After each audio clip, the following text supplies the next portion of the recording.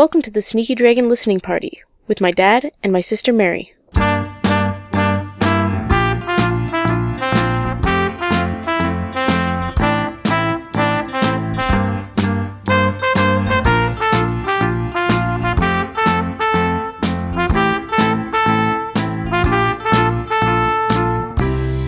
Hey everyone, welcome to Sneaky Dragon listening party. Hi Dad. Hi Mary. You're Mary Dedrick? I was going to say that. I wasn't sure. I was going to introduce myself. Okay. Because I have to, but my name's Mary Dedrick. What's your name? My name is David Dedrick. He's my dad. That's right, I am. Hence the similar last names. Same last name. Oh, I guess they are the same. Isn't similar and the same? No. Or similar meaning they're... I think similar implies that there is some difference. Okay. Then the same name. Yes. Okay. Sorry. That's okay. The samular name. That's not a word, but okay. One time, there was this, I don't know if I've talked about this before, but there was this internet feature that used to be a thing, or it was like a website you could go to, I think, and it would like automatically take you could just like automatically take you to like a random web page. Okay. And it was just like a thing that you could do like for fun. Roll a dice. And it just had like a bunch of stuff loaded in there. There were like different like Tumblrs, like artsy things. And I remember I was doing that. I can't remember what it was. I think I was taking it to this one web page, and the whole thing was just like a page. It was like it was just like a website with just like this one page, just like this one concept. All right. And it was this guy who was like, "This is what I think, and I want you to hear my idea." Okay. Which I think is just a very funny thing to make. But his idea was that hyphenated last names are silly. Okay. Because they have no foresight. Which I think is true. After reading this, I was like, I think that makes a lot of sense. Right? Because like, say... Right. You hyphenated our last name when we were born. Okay. Right? So instead of me being Mary Dedrick, I was Mary Dedrick -Williamson. Yeah. Right? Then, say I get married to someone, and then we're like, oh, let's hyphenate. So what? It's going to be Mary Dedrick Williamson and then another hyphen? Yeah. Or you just take the one surname and make that into a hyphenated one, which just like perpetuates the same issue where you're only using one parent's surname, right? So I go like Mary Dedrick -whatever, or you just like scrap that and take the other person's name because it's easier. Yeah. Right? Like there's not a lot of looking forward. So this person came up with the idea that everyone should just like smush their names together like portmanteau style. Okay. So it would be like Wilrick. Okay. Right? Like you like combine them or like dead in Dedenson. Yeah. Or something like that. And I've always thought that was very fascinating. And he's like, yeah, and then like the names would just get like more and more convoluted. Yeah, yeah. The more that you like combine them, right? So like 4 generations down, the surname is just a big jumble of letters. I think this was satire. I think this was the modest proposal of last names. I don't know. He seemed very genuine about it. So did Jonathan Swift when he wrote his... No, you're right. But I've always... proposal. This thing, I read it in like 2011. Yeah. Because I remember the person that I sat beside in my grade 11 writing class told me about it. And I remember reading it on a computer while we were supposed to be writing stuff on a computer for my writing class, my creative writing class. But she like showed me this website. So I was just like randomly... Because I don't think we had a computer at that time.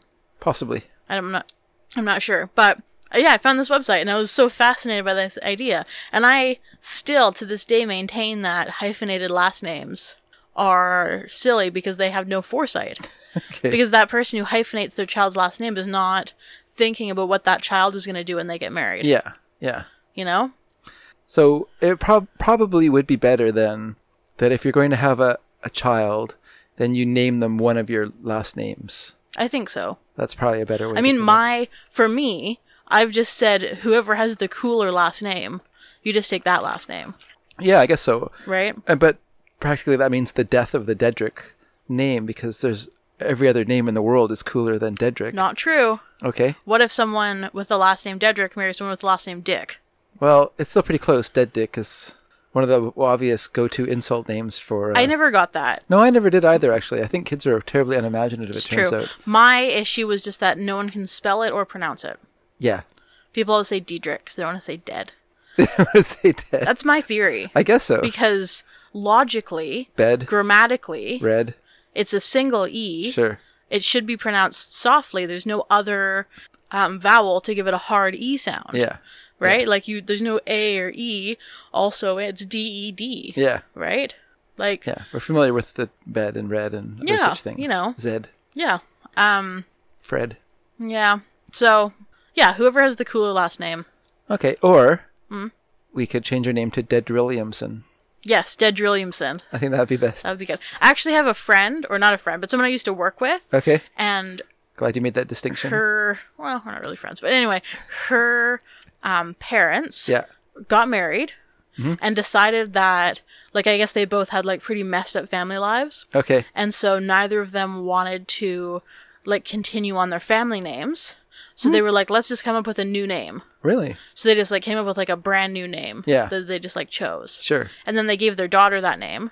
But then they got divorced, and then they both changed their names back to their pre-marriage names. Okay. So she's the only person who has that last name. Huh. Because neither of her parents have it. Yeah. It's just, like, a super weird situation. That is kind of odd. It is. You'll have to tell me afterwards what her last name is. I will. It's not, like, a weird last name. Okay. It's just... It's her name. It's just her name, yeah. Huh. But she's told me that she's never met anyone else with that same last name. But it sounds like a normal last name. I don't know. It's like, it ends with Ham. It's one of those, like, Ham names, Birmingham. You know? Birmingham or Bellingham. Yeah. You know, one of those ones. Yeah. Gotcha. But, yeah. Yep. Anyway, this is not a podcast about names. Despite Mary's one-time fascination with names. I still like names quite a bit. Oh, you still name names quite a bit? I'm actually doing an activity at my work in February where we're going to find out what the meaning of people's names. Oh, okay. And I'm going to do my best to tell them the meaning of their name before looking it up, if I can. Okay, okay. Anne, your name means grace. Who does? Mine? Anne. Oh, Anne. Oh, I see. Mary, your name means bitter. Doesn't just mean bitter. It means bitter. There's other meanings. No, it's bitter. Who else? Helen. Your first name means bright, shining one. Oh, okay. Trying to think of other names. How about Myrtle? I don't know the meaning of Myrtle. John, Yeah. your name means God is gracious. Okay. Cameron, your name means crooked nose. We don't have a Cameron. Thank goodness. You wouldn't like that? No, probably not. What about, I'm just trying to think of old names that you'll have at work. So you have Mary. Mary's pretty old. Yes. Anne. Esther? Helen. We do have an Esther. I don't know what Well, I think it means like rebirth, actually. Okay. Or something, because I believe it's related to Easter. Or like birth. It might mean birth. Yeah. I'm not totally... All right. Work on that, Mary. I will. You're falling apart right in front of me. I know, it's true. I mean, I did pretty good. Yeah. Yeah. You did pretty good there. But you were choosing names you already knew the... True. Okay, ask me one more. Okay, one more old person name. Yeah. Doris. I don't know Doris. I know Dorothy. Dorothy means God's gift. Okay. Well, you're going to be lost when you have to face We don't have a Doris. Oh, you have a Doris? I thought you did have a Doris. Oh, no, we do have a Doris. She just doesn't come to activities. How about... Be very interested in what her name means. We do have a... It's a month. Oh, okay. She's going to be very disappointed when you tell her that. It's true. She's not going to come. She doesn't like me. We were on an outing the other day, and she told me to be quiet 3 times. It's pretty funny. Dad, you have to edit her name out, though, because, I do? Yeah. Why? Because I'm not, I signed a thing. Yeah, I'm you not allowed signed to talk an NDA. about Okay. people. I'll take it. I'll beep it out. Okay, cool. Beep. It's going to be one of What about November? Yeah, November. It's going to be one of... She's going to have one of 3 names. I guess 4 names. Okay. One August? of 4 month names. August? January? No, not a month name. January Jones. Forget about her. 'Cause it's not a real name. It's not a real name? January's not a real name. But there's a person named January Jones. Yeah, but her name was probably like Janet, and she changed it to January. Oh, okay. Okay. I don't know. I'm just saying. You're just suspicious. I'm just suspicious. It's just like... Doesn't make sense. No. No parent's going to call their child February. No. Although I did know a kid named Tuesday. Oh. But that's a name, because it's Tuesday Weld, the actress. Yeah. Well, because with that, they had a 4-year-old, around, I think he was like 4, and they said, oh, okay, we're going to let you name your little sister. And he said, I want her to be named Toodles. Really? Yeah. And they were like, well, we're not going to name her Toodles, but we'll name her Tuesday, and then her nickname will be Toodles. So they called her Toodles. That was like what she was called. Yeah. But her birth name was Tuesday. Okay. Do you have to bleep her name out as well? No. Okay. All right, Mare. So we're back for our second episode. Yes. Of you with your mixtape that copies mixed songs from my other mixtapes. That is not true. Which I think is pretty cheeky of you to bring in your mixtape full of songs that I've already chosen for other mixtapes. Well, I didn't know that. I'm pretty sure that I made this at the same time that you were making those mixtapes. Oh, that's possible. So you're drawing from the same well. It's likely the same shallow well that I drew. It's likely that I made this before you made some of these mixtapes. Realistically. That's possible. It is possible. All right, Mare. So this is the second week of my mixtape. What's your mixtape called? Laundromancer. Very good name. Thank you. Because I was doing laundry a lot. You can listen to the last one. You hear me talk about all the laundry that I was doing at this workplace that I worked at. Yeah. You signed an NDA there as well. You can't talk about your laundry. I can't talk about practices. The laundry. It's true. I did actually trademark my way of folding fitted sheets. Really? Mm-hmm. I wish you could tell me how you do it. I'm terrible at folding fitted sheets. It's not that... I've watched on YouTube. I've watched like tutorials on YouTube. I don't really like the way that people do it on YouTube. Well, they usually like pick a corner and then they fold it all into that corner. I don't like that. I don't even get it. By the time I get to the third corner, I'm lost. No, I know. It doesn't work very well. I try to I had a folding table there. Oh, okay. Which works very well. When I grow up, yeah, I'm going to have a folding table. Well, I hate to tell you this. I'm not grown up. Okay. Be quiet. When I'm grown up, Dad, I am going to have a folding table in my laundry room. All right. Currently, I do not have a laundry room. Our laundry is in our hallway that leads to our bathroom. It's beside where our shoes live. Bit narrow for a table. Yes. I can't even fit a drying rack there. We have to put it in the living/dining room. Oh. I mean, the living/. At least that encourages you to... put it away? Put it away, yeah. Does it? I guess it doesn't. Well, it encouraged me to put the clothes away, but then the drying rack tends to stay out for a while. Yeah, yeah. It gets used, though. You dry rags and stuff on there. Yeah, of course. Sure, I know. What are you looking at? Chickens. Oh, chickens, right? I was just imitating them. They're doing that head up thing. Yeah. You can't see me, but they're funny.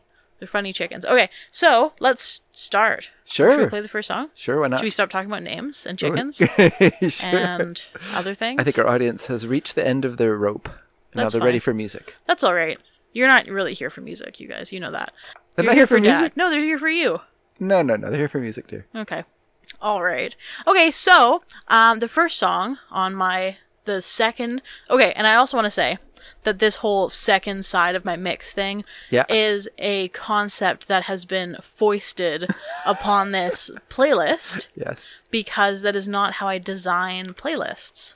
Because I did not grow up listening to... I mean, I did grow up listening to records. Yeah. But not exclusively. Mm-hmm. Right? Like, I grew up listening to records and tapes and CDs and eventually music on my phone. Yeah. Right? So...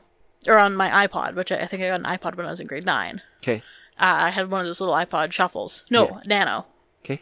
I guess it doesn't matter.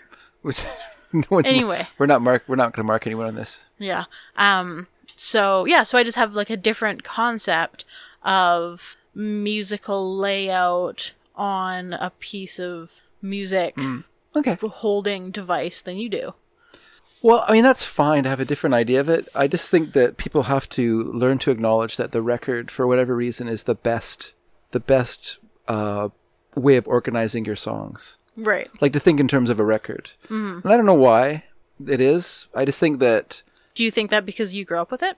No, I don't. I think that because I grew up with it, but also I think that because I've experienced people trying to resist it. Right. You know, we've talked about the fact that in the 1990s, it was considered old hat to design your CD as if it was a record. And so producers started like stacking the best songs at the beginning of the CDs and then kind of letting it trail off. And the problem with that is that it's boring. Like if everything that's good on the album is in the first, like 4 or 5 songs. First 4 or 5 songs, and then you just kind of have like a slowly like dredge into death. Like that's not very interesting. You're not going to listen to the whole mix, right? Or the whole album. Whereas if you have songs like better songs sort of spaced out, you can appreciate the songs that don't grab you right away as much, right? Because you listen to them more. Yeah, that's right. Yeah, it works in two ways. One is it kind of kills your interest in the other songs because it becomes monotonous as well because like most of the songs that you think are going to be singles are going to be the peppier songs. Yeah. And so the peppier songs kind of crowd the front of the album, and then it's a lot of ballads and stuff on the back end of that.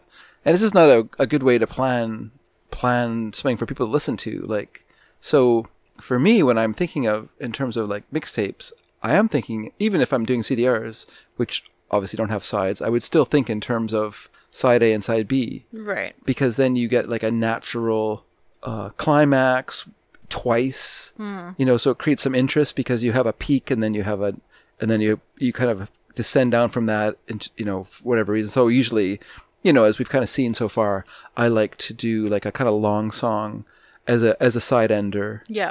And then pick it up with a peppy song on the other side of that. Right.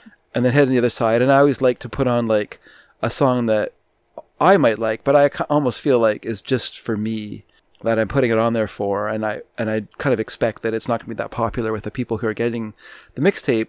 And I hope they'll like it. But if they don't, it doesn't kill me, because I feel like there's lots of albums where there's a couple of iffy or okay songs in like near that part, either near the end of side A or near the end of side B, where you kind of let it die down a little bit, and then you pick it back up again.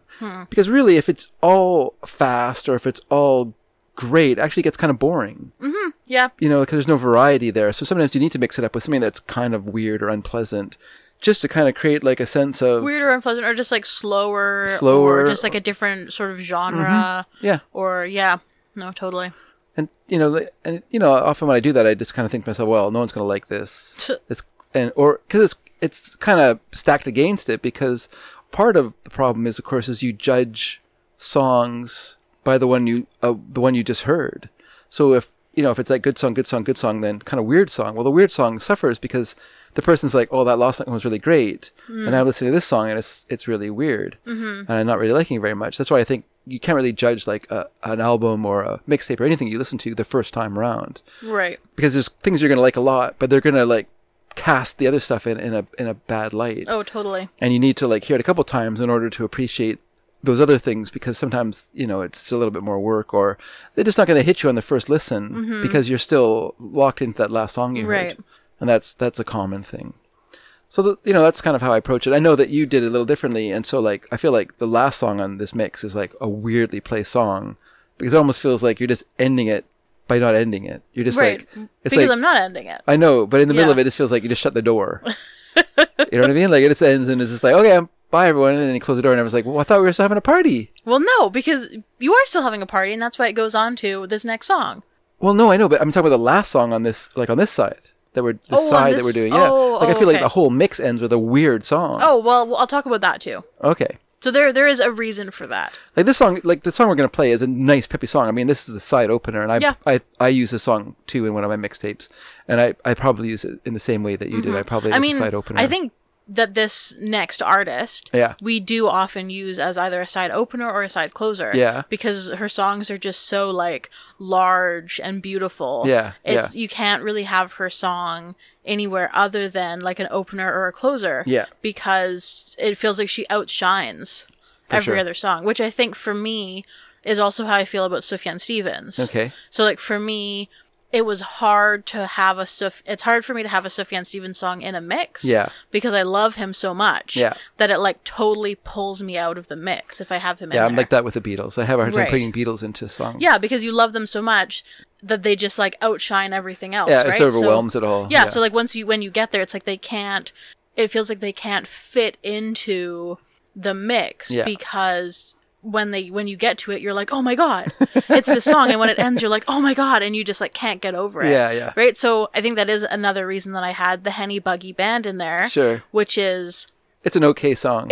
I like it a lot, but it is an outtake. Yeah. Like it's not a well-known song, right? Like I wouldn't. It's not a showstopper like All Delighted People. No, it's not Chicago. Yeah. It's not like any song from Carrie Lowell. It's not John My Beloved. It's not a song that like after it ends you're like grasping your heart and like lying on the ground like, oh my god, I need to process what I just went through. Like, it's fun and it's good, but it is also, it's an outtake, right? It's an outtake. It didn't fit on Come On and Feel the Illinois. It went onto the Avalanche, and it's like a pretty like, you know, I think it's one of the better songs from the Avalanche, but it's not like he doesn't highlight it within the album, right? For sure. But like I couldn't have a song of his on there that is a highlight of his, because it would just destroy the mix for me, right? But having it as a side ender feels like a good place. So I think that there is maybe some like sort of natural thing for that of putting in Judy Sill and Sufjan Stevens as like side opener, side closers. Okay. Because of how I'm seeing you make mixes too, right? Yeah. So anyway, let's talk about this first song of the side. Okay, so let's play it then. How about we play it first, and then we'll talk about when we come out the other side. So what song is this, dear? So this is I'm Over by Judy Sill from the album Dreams Come True, which was released in 2005. All right, everyone. So let's give this song a listen. This is a very good song. So it is. We'll listen to it, and then we'll come back. Let's hear it.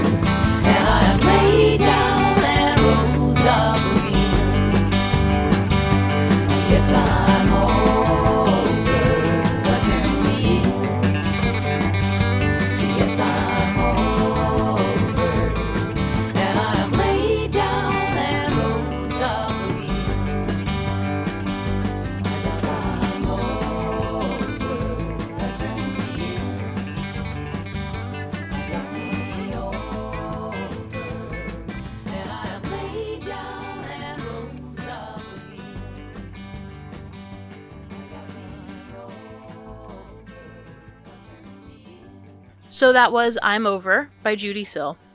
So we've talked about Judi Sill quite a bit. I think we've had two. We had The Donor. Yep.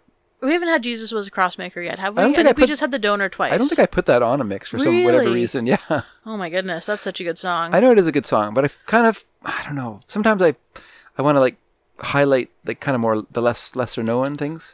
Dad, you're talking about Judi Sill. I know, but I feel like that song. If anyone's going to know Judi Sill, they're going to know that song. It's true. I think. And The Donor is one of my all-time favorite songs. I just love that song so much. I know Griffin McElroy of My Brother and Me. Yeah. He does a podcast with his wife called Wonderful. Okay. Where they talk about things that they love. Yeah. And it's like every time, I think it's a weekly podcast, and every week they bring, each person brings two things that they want to talk about, and one of Griffin's for one episode was Judi Sill. Yeah. And I'm pretty sure he played Jesus Was a Crossmaker. Yeah, that's the natural go-to song. It is, because it's so... single. It's a single yeah, on and the I album, think, and that's, yeah.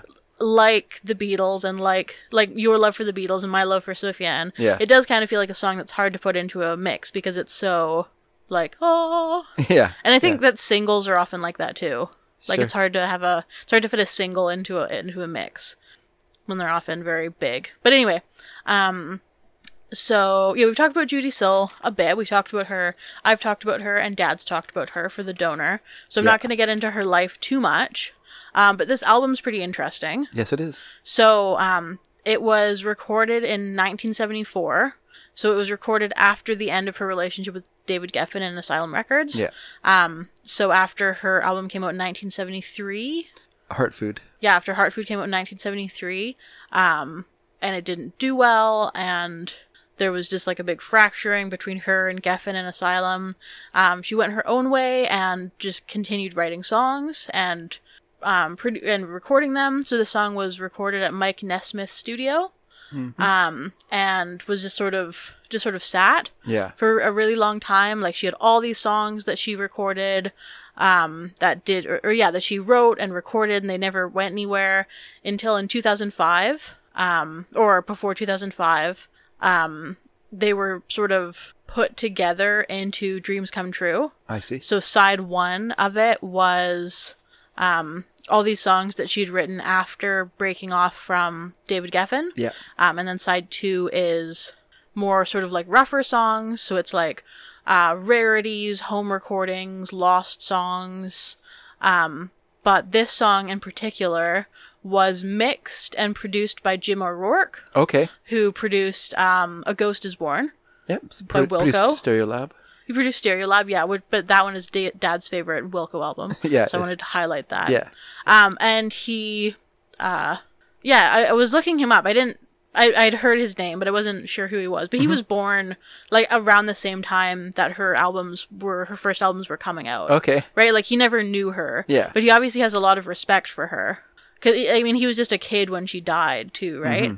Mm-hmm. But this is a quote of his talking about mixing and producing this song, or this album, or these songs.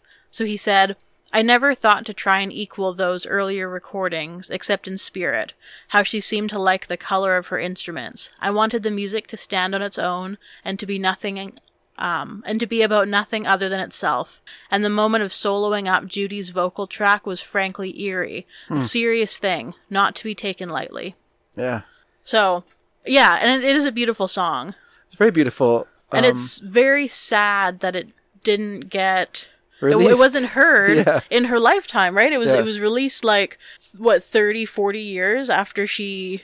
She died in 79. So. Yeah, so yeah, it was released 40 years after she... I don't think quite that many, but maybe 25 years. 25 years after years, yeah. she released... Or 30 years after she wrote it. Yeah. And 25 years after she died. Yeah. And the song's so beautiful. It's wonderful. I love I don't know who does it, because you did the notes this time, but I love the acoustic guitar playing in it. I love that. Oh, yeah. That busy, and I was reading something somewhere else, and someone had told the guitar player that he was too busy and that he'd overwhelmed the song with his guitar, with the bit he'd added to the song, but I actually love it a lot. I love acoustic guitar like that. We listened to a song a little while ago by a band called I can't remember their name now. Anyway, I was going to put a different song on by them, but then I changed my mind and I put on this other song that had like this really strong acoustic guitar part to it, because I liked it so much that I preferred it to their kind of more famous and probably, a song that people would have liked more because it's like a more well-known song and was a single and stuff. I mean, there's a couple different like electric guitar. Was it Art Johnson who did the guitar? I don't know who it was. Yeah, oh, okay. I'm sorry. Yeah, I don't know. I mean, Judy Sill did play some. Because I don't think it was electric guitar. I think it was an acoustic part. I mean, it might have been an acoustic or electric guitar just played. Okay, because Judy Sill played the acoustic guitar for that. Yeah, I don't think that. So yeah, Judy Sill played acoustic guitar, piano. She arranged. She did vocals, backing vocals, voices, clavinet, farfisa organ, vocal arrangement, and also paintings and sketches for which they had on as the album cover and in the liner notes. It's quite a nice production. It would probably be even better to put it out nowadays when they could put it out as a record because it's a very beautiful package. Right. But what's nice about it as well is it also has some footage of her playing live. Yes. That someone videotaped of her playing, and that's a friend of hers. I think it was her husband, who was a jazz trumpeter who had to quit playing jazz trumpet because of an accident to his upper lip. He started playing guitar and recording like as a singer-songwriter, and she recorded his wife recorded some Judy Sill appearances at UCLA and things. So yeah, it's quite nice to see that as well. Cause she's playing for a crowd of fans and people are singing along with her. It's pretty nice. Yeah, it's very nice, very beautiful. You can watch them on YouTube if you want to see them. They're available there now. That's good. Yeah, it was film footage from 1973. Mm-hmm. It said. There's something else I was gonna say and I totally forgot. That's okay. I forgot the name of the band I was talking about, so that's fine. I was gonna say the Tradewinds, but I don't think it was the Tradewinds. It was a different band. Oh, okay. And they had it doesn't matter though. But there's also that song by the Unit 4+1. I think we played that one where it has, to me it sounds like acoustic guitar, but once again it could be like an electric guitar just played with very little, with no distortion or anything, so you just get a real clean sound. Oh, okay. Because it is really hard to play that kind of clean sound. Like if you listen to that part in I'm Over that the person's playing, it's like really clean, like well done. Oh, what I was gonna say was, this song it feels a lot peppier than the music that she was putting out when she was working with Geffen and Asylum. Yeah. Which I wonder, because it was saying on Wikipedia, like, these songs were more lighthearted, or like all these songs, which I can attest to, only I'm Over, but it's saying all these songs are more lighthearted, which is interesting in light of her, like, commercial lack of success. Yeah. Right? But I was like, well, maybe she was excited to no longer be attached to these difficult people that she was working with. Yeah. Right? Yeah, David Geffen is a well-known a-hole. Yeah, he's a real jerk. So, yeah, I think there would have been a lot of pressure on her. And, obviously she wasn't someone as emotionally strong as Joni Mitchell, for instance. Right. Who could put up with that kind of garbage from all the guys and seem to thrive in situations where, where she's like, for instance, performing on the Rolling Thunder Reviews tour, like just sort of showing up and playing and then just deciding to stick along and just kind of pegged along and did a bunch of rest of the tour. Obviously she thrived in that kind of challenging situation. I don't know if Judy Sill would have done it as well in that kind of situation. Where she's just different personalities. Surrounded by men who all are all competing with each other every night on stage to show who's the best. Joni Mitchell had like a bunch of brothers, grew up in like the military. Yeah. Was like fell into like rough crowds in high school and was like used to hanging out with lots of like rough guys. They were just they had different lives, right? Yeah, that's right. Judy Sill had a brother, but he died when she was a teenager. Yeah, and like a lot of her formative years were spent with only girls, right? And like reform school and stuff where it was just only women. Yeah. So I imagine that for her dealing with men was it was just a different experience, right? Something that she didn't have as much experience with. Sure. Yeah. Yeah. No, that's a big part of it for sure. And music tends to bring out, either you're, like I've said before, either you're a quaint, quiet, eccentric introvert, or you're a big old jerk. You're a big old extrovert who just wants to. A big old jerk, says Dad. I didn't say that, but there's a certain. You've definitely said that about Crosby and Stills and Nash and Young. Yeah, those guys are jerks.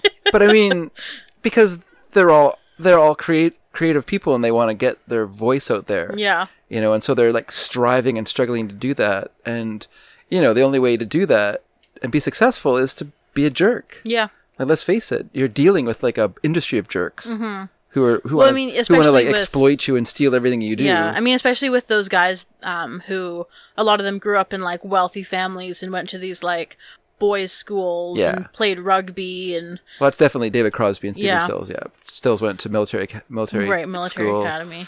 David Crosby went to private school because his family was fairly well off. So yeah, those guys grew up in a situation where it was just like eat or be eaten, and of course, so they brought that to groups.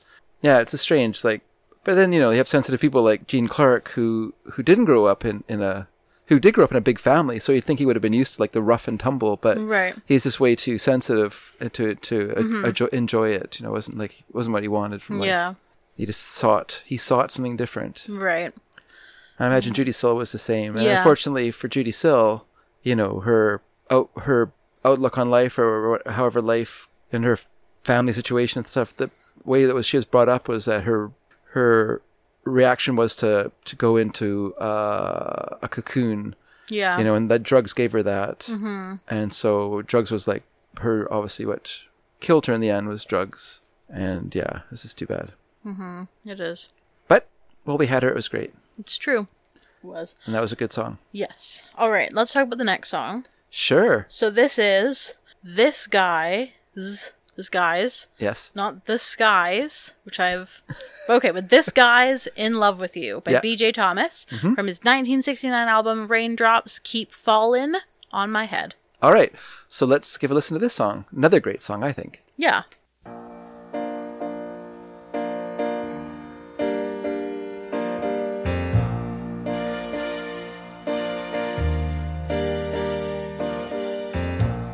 See this guy's in love with you. Yes, I'm in love. Who looks at you the way I do? When you smile, I can tell we know each other very well. How can I show you I'm glad I got to know you, 'cause I've heard some talk. They say you think I'm fine. Yes, I'm in love. What I do to make you mine? Tell me now, is it so? Don't let me be the last to know. My hands are shaking. Don't let my heart keep breaking, 'cause I need your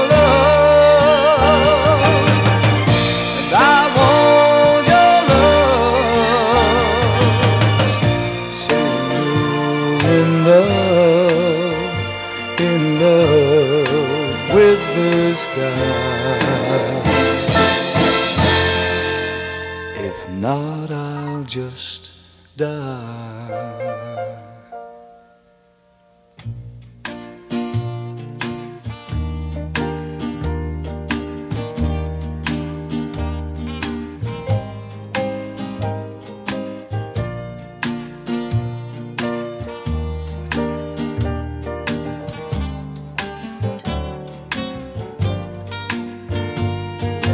Tell me now, is it so? Don't let me be the last to know. My hands are shaking. Don't let my heart keep breaking, 'cause I need your love, and I want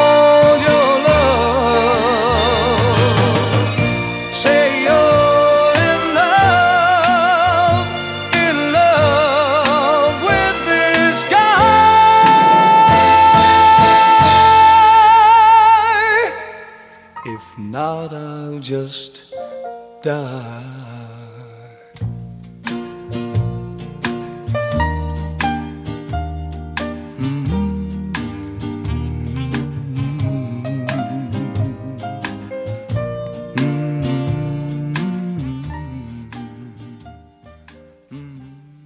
So that was This Guy's in Love with You. Yeah. By Billy Joe Thomas. Billy Joe Thomas, okay. From his 1969 album Raindrops Keep Falling on My Head. So, yeah. Interesting album. Interesting album. For sure. Yes. Just partly because it's partly produced by Burt Bacharach and Hal David, who wrote these songs. But anyway, you go on, Dave. Hey, sorry, I'm sipping on your notes again. Get out of here. Scram. Okay, so Thomas, BJ Thomas, started out singing pretty young. So he started out singing in church choir. And when he was in high school, he joined a band called The Triumphs. Okay. Which later recorded a cover version of Hank Williams' song I'm So Lonesome I Could Cry. It's a good version of it. And that was, I believe, credited as BJ Thomas and The Triumphs. Okay. But I believe it is now just credited as BJ Thomas, which... I don't know about that. I believe the Triumphs were a part of it as well, but who knows? So that song sold over 1 million copies, so it went gold. Wow. That same year, he released his first solo album. In 1968, he got his second gold record with his version of the song "Hooked on a Feeling." Okay. And then in 1969. He released the song Raindrops Keep Falling on My Head. Okay. Which also went gold. Yes. So three gold records in the span of 3 years. That's good. Or 4 years. Yeah. 3 years. 66, 68, 69. He was a real comet. Yes, he was. A shooting star.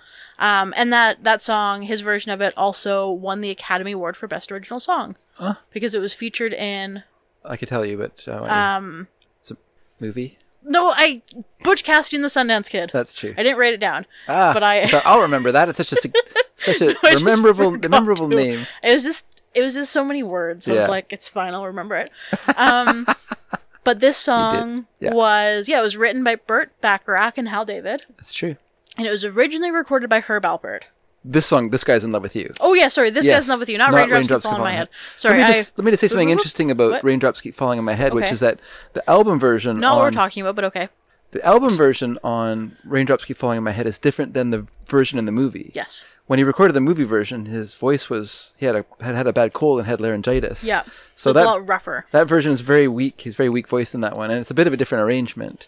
So they redid it when they recorded Raindrops Keep Falling on My Head. Mm-hmm. Of course, being a nut, I have both the record and I have both records. I have both well, of course, because it's the rough voiced one that won the Academy Award. That's right. But yeah, so sorry, back to this. So this guy's. But if you get like a greatest hits of, it won't have the rough the soundtrack voiced version. It will have the this album version on it. Oh right. Well, yeah, that makes sense. So This Guy's in Love with You was a song that was on the album Raindrops Keep Falling on My Head. Yeah. And This Guy's in Love with You was written by Burt Bacharach and Hal David. Yes. And originally recorded by Herb Alpert. That's right, the trumpet player. So it's a cover.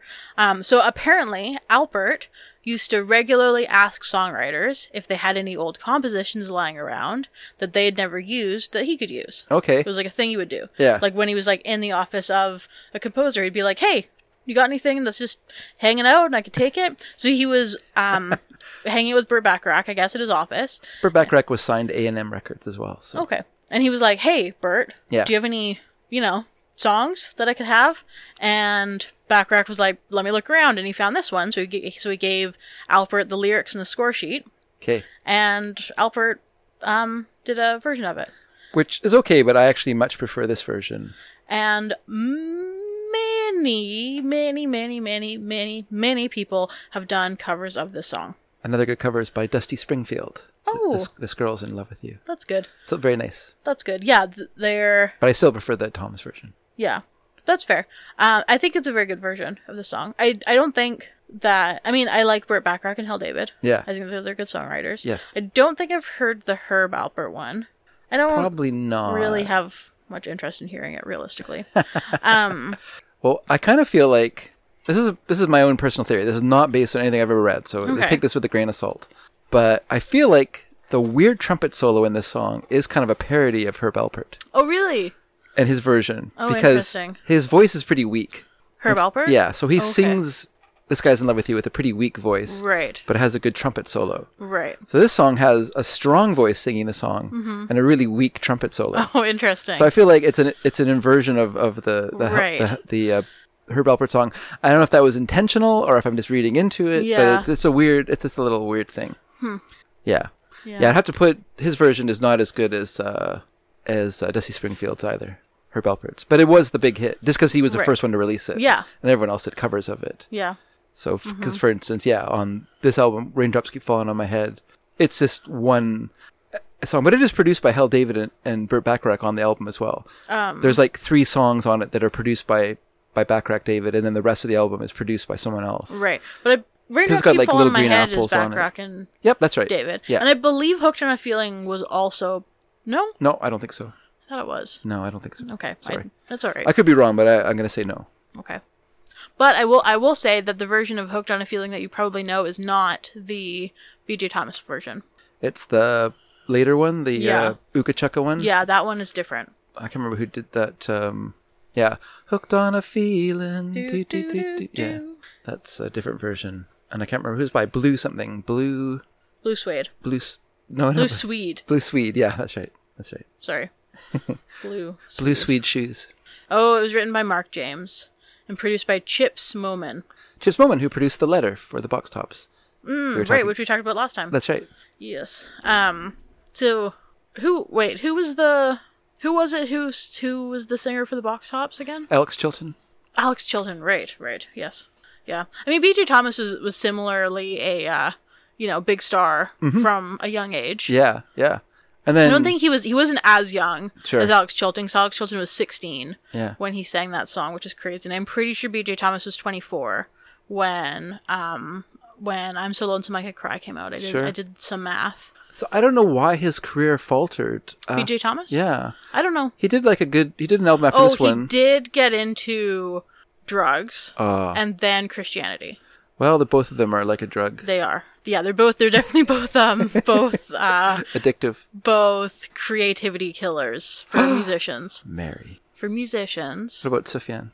Yeah, but he didn't get into it. I see. He grew up in it. Yeah, he's been into it his whole life, right? Yeah. And I mean, Burt Bacharach, grew up in the church. He was in a church choir, right? Yeah. Like a lot of the artists that we have. B.J. Thomas. Oh, sorry, B.J. Thomas, yeah. But he went born again after his drug experiences. Yeah, he went extreme born again and became a gospel singer. Yeah, which is not. I mean, he wasn't a songwriter. Yeah. Right, he was singing other people's songs, which is fine. Which is totally fine. But yeah, when you become all consumed with something like being born again, you don't have space for fame and.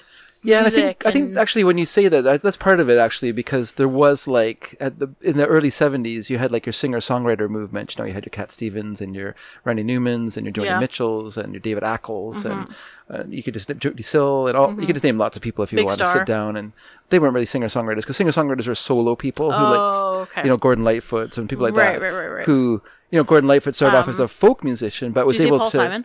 Paul Simon's another example, who started off as a folk musician, but was able to kind of transmute themselves into a singer-songwriter in the early 70s by changing changing the music they were doing and stuff like that. So leaving folk behind.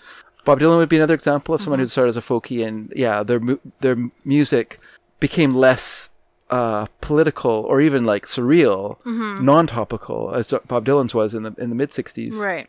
It became more personal in the early 70s. And that, that's just part of that kind of change into the singer-songwriter mode. Yeah. And someone like B.J. Thomas, who was a song interpreter, but didn't write his own music, he's kind of left out in the cold because now the thing is everyone wants a James Taylor or a Carole King, someone like that who's giving you their personal feelings in their music, Well, yeah, I mean, even I'm sure you agree with me on this, but I feel like I disagree entirely. The Beatles were a big shift from... Glad you said shift. What? I'm glad you said shift. I didn't know where you're going with it, but okay. Oh, from people who had music written for them yes. to people who were writing their own music, sure. right? Because I mean, like, if you look at music historically, like, I'm not even talking like Elvis, but like people like before that, just like the history of music. Bing Crosby, Frank Sinatra. Yeah, just like the history of music. Most people were playing music that other people wrote. Yeah. Right? Like, when the Beatles came along and were like, we're going to write and play our own music, people were probably like, why? Like, we've got songwriters for that. Like, we have people who we hire and we pay to do that. Like, you know, you get in with you get signed to a label, and they have people who will write your songs for you. And they'll produce them. George Martin wanted the Beatles to cover a song as their first song. Yeah. A song called How Do You Do? Sure, of course, because that's what you do. And they were like, but we really want to play our own song. And they like, played Love Me Do for him. And he's probably thinking like, well, this song is nowhere near as good as how, you know. He's like, who wrote it? They're like, we did. He's like, who are you? How do you do? That song was like, how do you do what you do to me? Do. Yeah. It's a very pop song. Mm-hmm. Whereas Love Me Do is pretty basic, you know, love me do. You know, so I know that song. It's on my exercise playlist. Okay. I have a Spotify playlist that I do. That's good. I use for my group exercises that that's I play in my retirement home. It's kind of peppy but slowish. Exactly. Yeah, yes. That's nice. So I've got some early Beatles, ABBA. Okay. First ABBA song that came up on there, I said, it's ABBA. One lady said, I know, I've seen them in concert 3 times. Oh, that's great. I was like, love it. I know 3 things about this woman. Yeah. She has seen ABBA in concert 3 times. Okay. She goes to every casino outing. She smokes like a chimney. No, 4 things. She's always 15 minutes late for exercise, which is a 30-minute class. Because she's smoking before she comes. Yeah. Gotta get my smoking in. She's an eccentric woman. I love her. Because most of the people there are like, this music is okay, but I prefer gospel music. Okay. Because it's like a Christian, it's a faith-based organization. Okay. So most of the people who live there are Christian. You know, there's chapel every Wednesday. Most of the people who live there are like, my daughter or whoever comes and picks me up on Sunday and we go to this church. Yeah. We were driving through Abbotsford the other day and every person was like, that's the church I go to. Oh, that's the church I go to. Oh, there's mine. I was like, wait. Okay. So you should just play the Dixie Cups for them going to the chapel. No, I play early Beatles. Okay. I've got the Byrds on there. Okay. I've got ABBA. Yeah. I've got some bubblegum pop, which I'm very into. Love it. I believe I have 1, 2, 3 Red Light. That's a good one. Simon Says. Oh, these are good. All songs. All game songs. Sorry? They're all games. Simon Says and, exactly. and 1, 2, 3 Red Light. I have some of the association on there. Oh. I have Western Union. Okay. You know, Western Union. We played it on here. I believe I played it on my... No. You played it. Yeah. Okay. Yeah. Very early on. You know. That was a song I was very excited to get onto a mix. Yeah. Well, because the other thing about this Spotify playlist, that is not the one that we're talking about right now, but the one that I use at work. Sure. The previous activities person was like, yeah, you want to play like older music for them because they're old people. And I was like, makes sense. And she was like, so I play a lot of 80s stuff. I was like, why? These people are all 90 to 100. In the 80s, they were already like in their 60s, their 70s. Yeah. You know, like they're not listening to the radio. They're also all like stodgy. They're all listening to talk radio. Yeah, exactly. They're all not CBC because it's too political. Yeah. But they like CKNW because it's the right kind of political. Yes, exactly. Yeah. Yeah. And I mean, right. I was at lunch with someone the other day, and this one couple's daughter came, and the dad was telling his daughter how she should watch more Fox News. Okay. I was like, oof. I was like, try to keep politics out of the meals. I don't want to hear it. Anyway. So shift from people having music written to them. Yeah. So, I mean, I can definitely see that being another reason why BJ Thomas was, like, left behind. Mm-hmm, for sure. But, yeah, I mean, like, I think much like most things in life, it wasn't just the one factor. Yeah. Like, I'm sure that he could have bounced back from any of those. Yeah. Right? Like, if it was just... If he hadn't burned his bridges. Yeah, like, if it was just, like, not being, like, a singer and songwriter. Yeah. Right? Like, there's people who survived...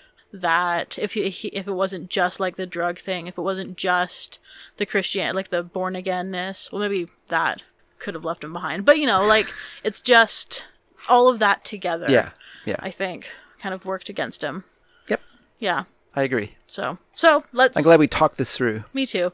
So I like that song a lot. Oh, I love that song. It's so good. I used to put This Dad's in Love with You when I sang it to you guys. It's cute. Question. Yes. Do you think that song is better than Raindrops Are Falling on My Head? I guess I don't. Okay. I really like Raindrops Keep Falling on My Head. Both such good songs. It's so mad. It's such a crazy song. Because if the lyrics, like... The lyrics are so weird. I know, and it's weird that it was like in Butch Cassidy and the Sundance Kid, and it's... Yeah. Because it's just a weird thing. It's like a modern pop song in this old-fashioned movie, and it occurs to the scene where...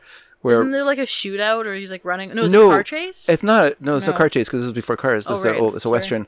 But no, it's where Robert Redford's character, the Sundance Kid, or maybe it's Paul Newman. It's been a while since I saw the film, but one of them is riding around on a bicycle with his girlfriend, and who's a teacher in the film, and they're riding around, and that song is playing. It's just part of like a fun montage, but it's just such a weird song where it's just like, this guy with feet are too big and all that. It's just like what? That's great though. There's another song that they wrote for him. For BJ Thomas on an next album that he did called Everybody's Out of Town. Oh, yeah. Which is also a weird song, because it has like a trombone playing in it, which is like a weird instrument to have in a pop song anyway. It's as weird as a saxophone. And then it kind of exploits his because he does have a little bit of a hoarse voice, as if he was losing his voice anyway, even when he's singing normally. And it's just, it's got like banjo and trombone. It's just a very weirdly orchestrated song, arranged song, but it's I think it's very good, but I don't think that was a hit for him, and I think that was probably start of the decline. All right, Mare, so let's move on from song number 2 to song number 3. What do we have here? Song number 3 is Weed Party by Band of Horses. Okay. From their 2006 album, which has a great title, Everything All the Time. All right. Which is also how I feel sometimes, especially when I'm in school and it's the end of semester and you're like, everything all the time. Yeah, that's how I felt a few weeks ago doing the coloring. Yes, I imagine. And then you're like, I do a million podcasts for some reason also, and I have a job and family. Yeah. And for some reason I'm still in the church choir. Silly. Okay, let's listen to the song. Can't Let Down Choir. Weed Party by Band of Horses. Here we go. Because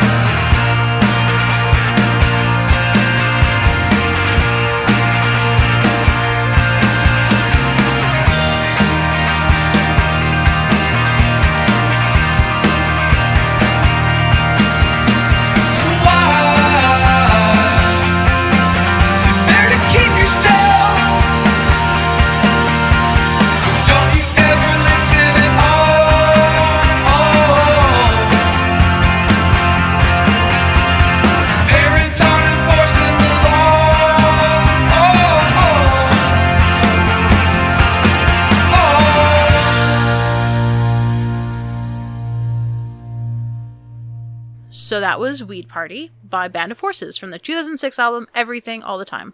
That's a great song. It is. It's a very good song. I like it a lot. And other things I've heard by them, it feels atypical. Like they seem to like songs that are a little slower. Right. And more ballady. Okay, yeah. Where I prefer this sort of chiming Birdsian song. Right. So are you talking about other songs from this album or like later albums? Yeah. Both? Yeah. Okay. All right. Well, this album is sort of atypical of the band. Okay. I guess, which in kind of like a funny way, which I'll talk about. So the band formed in Seattle. Okay. In 2004 by a guy named Ben Bridwell. So he had been in a band called Carissa's Weird spelled W-I-E-R-D. So normal spelling? No. W-I-E-R-D? Yeah. W? I before E, except after E, yeah, and so in it's words spelled like wrong. weird. I'm sorry, yeah, you're right. And in weird words like weird. So yeah, weird. I don't know why they spelled it like that, but whatever. They didn't know how to spell weird. I guess not. Either do I, apparently. No judgments. Well, just when it's being spelled out to you. So that band broke up, and he decided to start a new band. He was joined by Matt Brooke. He's not a native Seattleite, right? No, he's not. There. He's from North Carolina. Yeah. Or South Carolina. South Carolina. Okay. So he was joined by Matt Brooke, who was in Carissa's Weird with him. I see. And so Bridwell started this new band, and at that point he just named it Horses. Okay. And the name changed later. I think I like Band of Horses better. Yeah, I think Band of Horses is better. I think Horses is a little, I don't know, kind of weird. It's just like, it's not specific. Yeah. Yeah, I feel it's kind of, there's a band called Foals, F-O-A-L-S. Foals, okay, yes. And I feel like that kind of runs the same thing, where it's just sort of strangely unevocative of anything at all. Which is okay, I kind of like that in a way, but it's just, it gives you no clue what the band is. Whereas Band of Horses, it feels like you're going for something there. Yeah. You get like, it evokes an idea. Right, yes. Whereas, yeah, totally. So they were joined by two other guys who they knew who played music. Yep. And yeah, they were pretty popular in Seattle. They gained some attention opening for Iron and Wine in Seattle. We've played Iron and Wine on this show. Have we? Yep. Oh, okay, yeah. And that got them signed to Sub Pop Records. Yep. Which is we've talked about a few times. They're Seattle. Very great label, really. I mean, they're a label that a lot of people would like to be signed to just because of their history, but they seem to have pretty good taste in bands. Or at least they have a similar taste as we do. No. That's not how it works, Mary. They have good taste. Okay. Anyway, so Everything All the Time was their first studio album. Yeah. And it had new versions of 5 of the 6 songs from their EP, which is called Tour EP. So they were just selling that at tours and stuff. But Weed Party was an original song written for the album. Okay. So yeah, it was like 5 of the songs on the album were from their tour EP, but were just like re-recordings of them. I see. 2 of the songs were written by Matt Brooke. Okay. And then this one was written by Bridwell. I see. But after they released this album, all 3 other band members left the band. Including Matt Brooke? Yeah. Wow. Why? Brooke said that it felt like it wasn't his project. I see. Like, he felt like it was Bridwell's project, and after Carissa's Weird broke up, he just kind of followed him. Yeah. But he wanted to, like, do his own stuff. I see. So he's moved on to doing, like, his own solo work. Okay, good for him. And I think that the other guys, Bridwell has said that, like, he didn't really know them. They just, like, were other musicians that... Okay. Like, just kind of, he started working with because they were other musicians and they were available, but they didn't really have, like, much of a connection. Sure. So they just felt like they weren't really, like, meshing as a band, so they left. Okay. Fair enough. Yeah, totally. So... Which is it's still weird to me, but okay. No, I agree. Because I feel like if you're in something that's successful... Yeah. Like, wouldn't you want to just, like... You stick with it, even though... Stick with it, yeah. Yeah, totally. But I guess creative types are creative types. Yeah, for sure. So yeah, Bridwell moved to South Carolina after this because he was like, "There's nothing keeping him in Seattle." Carissa's Weird had the scene's over. Yeah, Carissa's Weird has fallen apart. And as Sloan has pointed out, Seattle's like a uncreative city with no real history of bands. Totally. Get out of there. Get out of there. Yeah, which prompted someone in the crowd to try to fight Chris Murphy after the gig, to which Chris Murphy said, "What?" Then pointed to security and said, "Get him out of here." Chris Murphy's not gonna deign to fight you, dude. You're some rando. Come on. Drunken rando. Yeah. I drank away my sense of humor. So Bridwell moved to South Carolina and found some new band members who were still currently with the band. Good. I'm glad that he made got a team together. Yeah, exactly. So even though like that is kind of like, oh, that's weird, but the people that he's working with now, most of them have been with the band for like 13, 14 years. Wow. So that's good. So the album, it did okay here. It was a hit in Scandinavia. Wow. Which I don't know why. I guess it kind of... They love weed parties. Not this song in particular. This is the whole album. Which I guess it kind of fits the... I don't know. I don't know anything about what's popular in Scandinavia.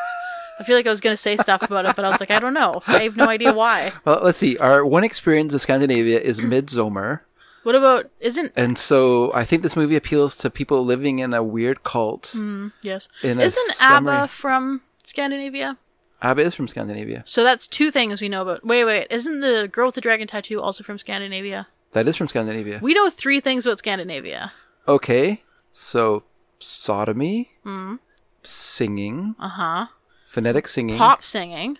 Phonetic pop singing. And... Cults. Death cults. Yeah. Okay. I feel like that's a pretty well-rounded... It is. Also, I think we know everything. Volvos. Oh, yeah. Volvos for there. Yeah. Really good cars. Yes. So, wow, okay. Yeah. There we go. That's all you need to know about a country, I think. That is. For significant things. Yes. Yep. And the problem is we're mostly talking about Sweden. Oh, yeah. We're leaving out... True. I think Norway... I think Midsommar takes place in Norway. Yeah. So I feel like Scandinavia, we're really short selling one of those countries. Whatever. It's all the same.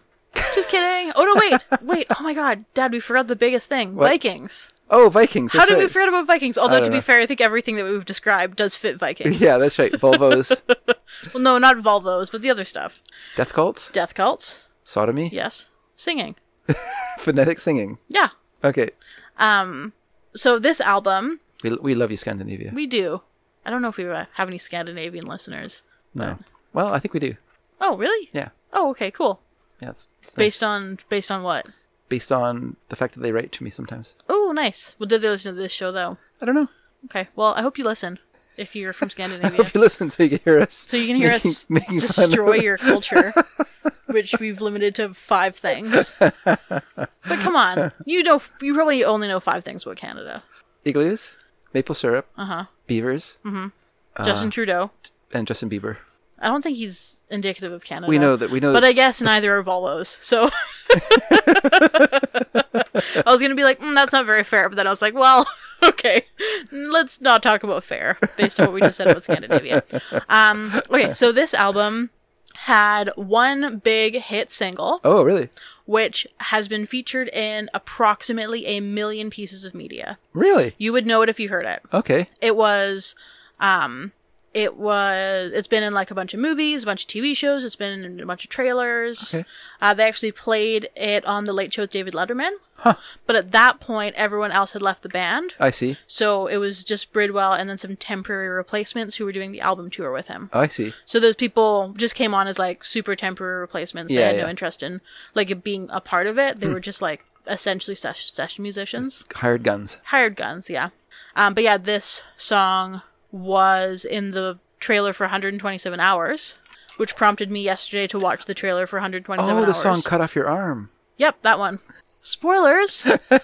Spoilers for that movie that came out in 2007. Jeez. Nominated for an Oscar. Yeah, God. The movie that put James Franco on the map. Did it? I think so. Okay. No one knew who James Franco was before 127 Hours, I don't think. I don't know. I knew who he was, but I guess... From what? Pineapple Express. Oh, okay. No, you're right. Pineapple Express. That was it.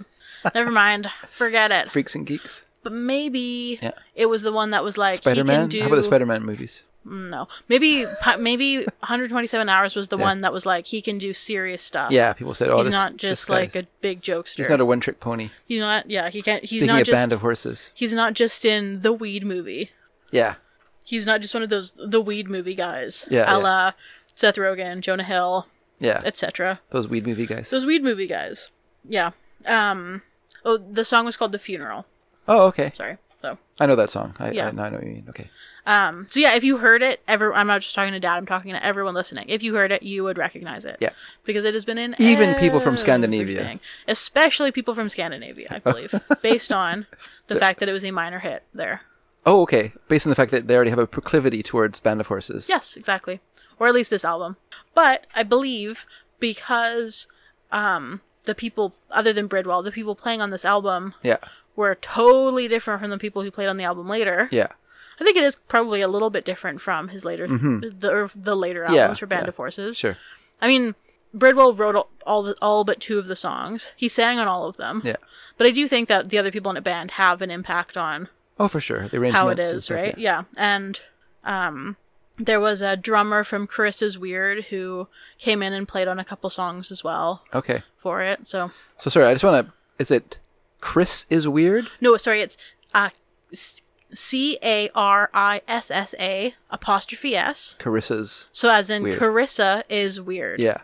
Carissa is weird. Yeah. Weird spelled wrong. Okay. It's kind of a weird band name. Yeah, it's not very good. No. It probably explains why they didn't go very far. Yeah, probably. One of those sort of intangible things that affect a band. Yes, yeah. All right, I think... Do you have anything to say about Weed Party, Father? No, I've never been to a weed party. Okay. Did you like the song? I do like the song a lot. Have you heard it before? We will hear it again in another mix. Oh, okay. So you had heard it before. Oh, yeah. You heard it through me. I know. Okay, so the next song is probably a band you've never heard of before. Oh. I'm just joking. It's the Byrds. It's... Who? This song is Set You Free This Time. So this is the band led by Ron Wood from the 1960s from England? Yep, that one. No, this is the Byrds with a Y. Oh, okay. From America. Yes. We've talked about them, but we haven't talked about them. Yeah. We haven't played it. We haven't played any songs by them. We have played a song by them, but we have not talked about them. We played their version of It's All Over Now, Baby Blue. Oh, in your that's top right. 5 Baby Blue covers. That's a very good cover. But we have not talked about them in the traditional sense when we say we've talked about them on the show. We've talked around them a lot. Sure. Dad has often brought them up to tell us how much he knows about the Byrds. That's the only reason I do it. To be like...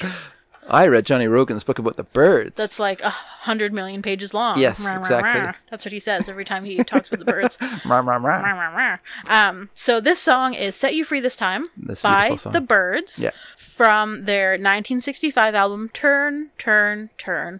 Okay. Let's hear the song. Let's hear it.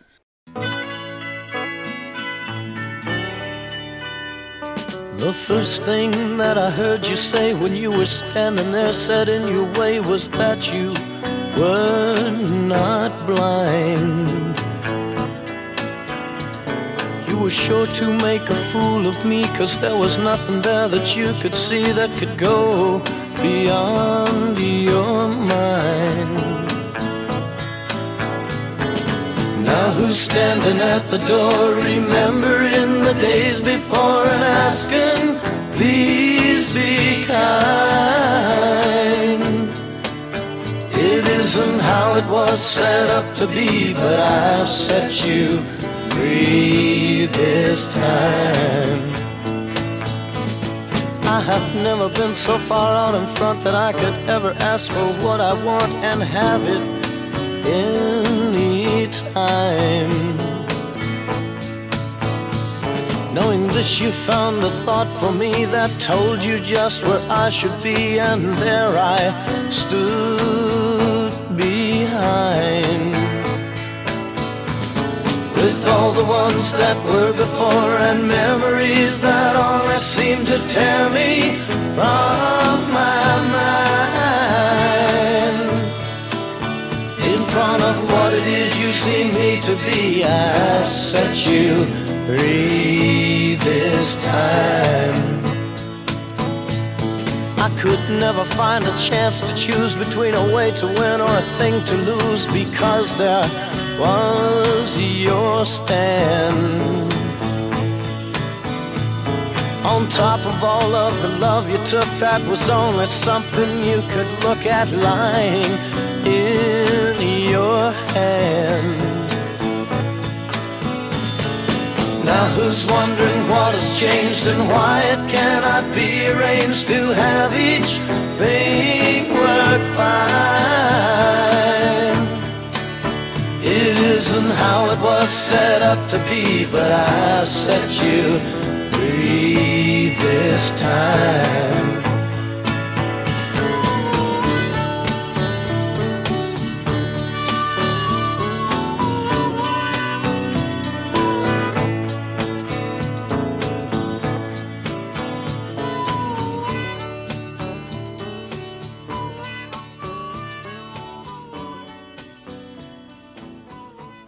So that was Set You Free This Time.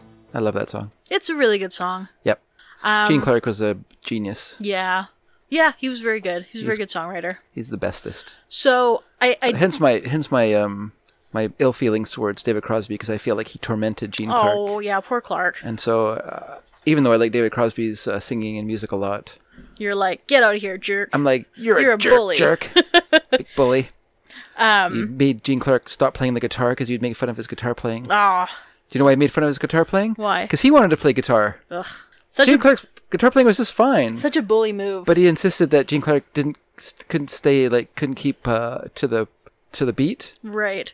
That he would lag and stuff like that. Yeah. And Gene Clark got all nervous and stopped playing it. That's such a bully move. Yeah, it's typical jerk move. Yeah. That's how I brought you guys up. It's true. Be like, you're not walking properly. You can't walk. Yeah, and that's why I don't walk anymore.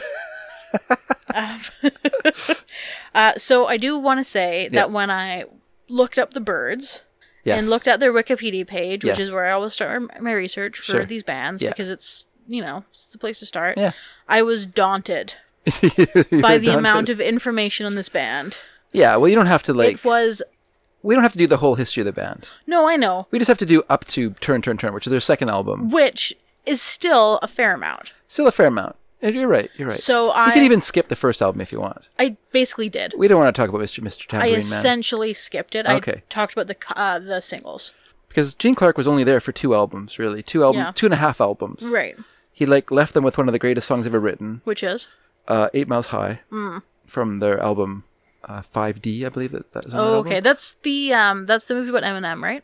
8 Miles High, that's right. Mm-hmm. That's right. That was the school he went to in that town. 8 Miles High. Yep. And yeah, so yeah, he left them with that great song, and then he moved on to Dillard and Clark. To solo album, then later. Yeah. So, but yeah, go on. Let's hear what did Mary learn about the Byrds? I learned a lot about the Byrds. What did you learn? I just spelled learn in my mind. Lyrn. Oh, right. What did Mary learn about the Byrds? The Byrds. Yeah. So the Byrds were formed in 1964. Okay. By Roger quotations Jim. Yeah. McGuinn. Yeah. I like when people do that, when they're like, my name's Roger, but I'm just going to go by Jim because it's better. Well, it was a religious thing. He Really? became a member of the Subud religion, S-U-B-U-D religion. Oh. And they believed in numerology. Oh. And so his name wasn't the right series of numbers, so he chose Roger, which I guess he thought was a cooler name than Jim. And so it made his name add up to the proper... Are you sure? Yep. Oh, I thought... Okay, because I thought it said that he went by Roger McGuinn until 1967, and then he started going by Jim. Yeah, the other way around. Yeah, then he started going by Jim. Oh, okay. Sorry, yeah, okay. Yeah. But that's why he changed it. Right. Okay, so at this point, he was still Roger McGuinn. He was Roger McGuinn. And also, he probably thought Roger was too square a name. True. That's what I figured it was. Pretty square. It is. I know. I was like, who would go from Jim to Roger? Yeah. Who's like, my name's John, but I don't like that, so I'm going to start going by Albert. Just call me Sydney. Just call me Clarence. My name's Alvin now. I'm a rock star. My name's Alvin. Well, you're forgetting about Alvin Stardust. Ha! Ha, Mary. That's not a real person. Yes, it You're is. thinking of Ziggy Stardust. No, Elvis Stardust wasn't a real person. You're thinking of the novel Stardust by Neil Gaiman. I'm thinking of all those things, but also Elvis Stardust. My name's Norman. I wanted to do one more. Okay. Okay, so... I'm sure there was a Norman, if I sat and thought about it. I'm sure we come up with a Norman. But yes, those are not rock star names. Those are names of people who didn't change their name. Yes, and became accountants. To Rocky Erickson. Those are the names of people who... Johnny Storm. Who decided to become functioning members of society who contributed to the running of the world as opposed to musicians. Yeah. As opposed to grasshoppers. Yeah. Normans and Alberts are the ants, and Jims and Jimmies and Johns and Ringos. Pauls, or the Ringos, those are the grasshoppers. Yep. All right. Okay, so Fair enough, Mary. So the Byrds were formed in 1964 by Jim McGuinn, Gene Clark, and David Crosby. Mm-hmm. So they had all been folk singers in coffee houses. Well, that's an example. Gene Clark's real name was Eugene. Well, yeah, but I think Gene is like. I think it was actually Harold Eugene Clark, and he changed it. He chose a diminution of his middle name. Anyway, go on. I'm sorry. Had all been folk singers in coffee houses. Just showing off the fact that I read that ginormous Byrds book that I'm currently using right now as a way to keep the door open downstairs because he's going to close. So just put that in front of it. So yes, good doorstop.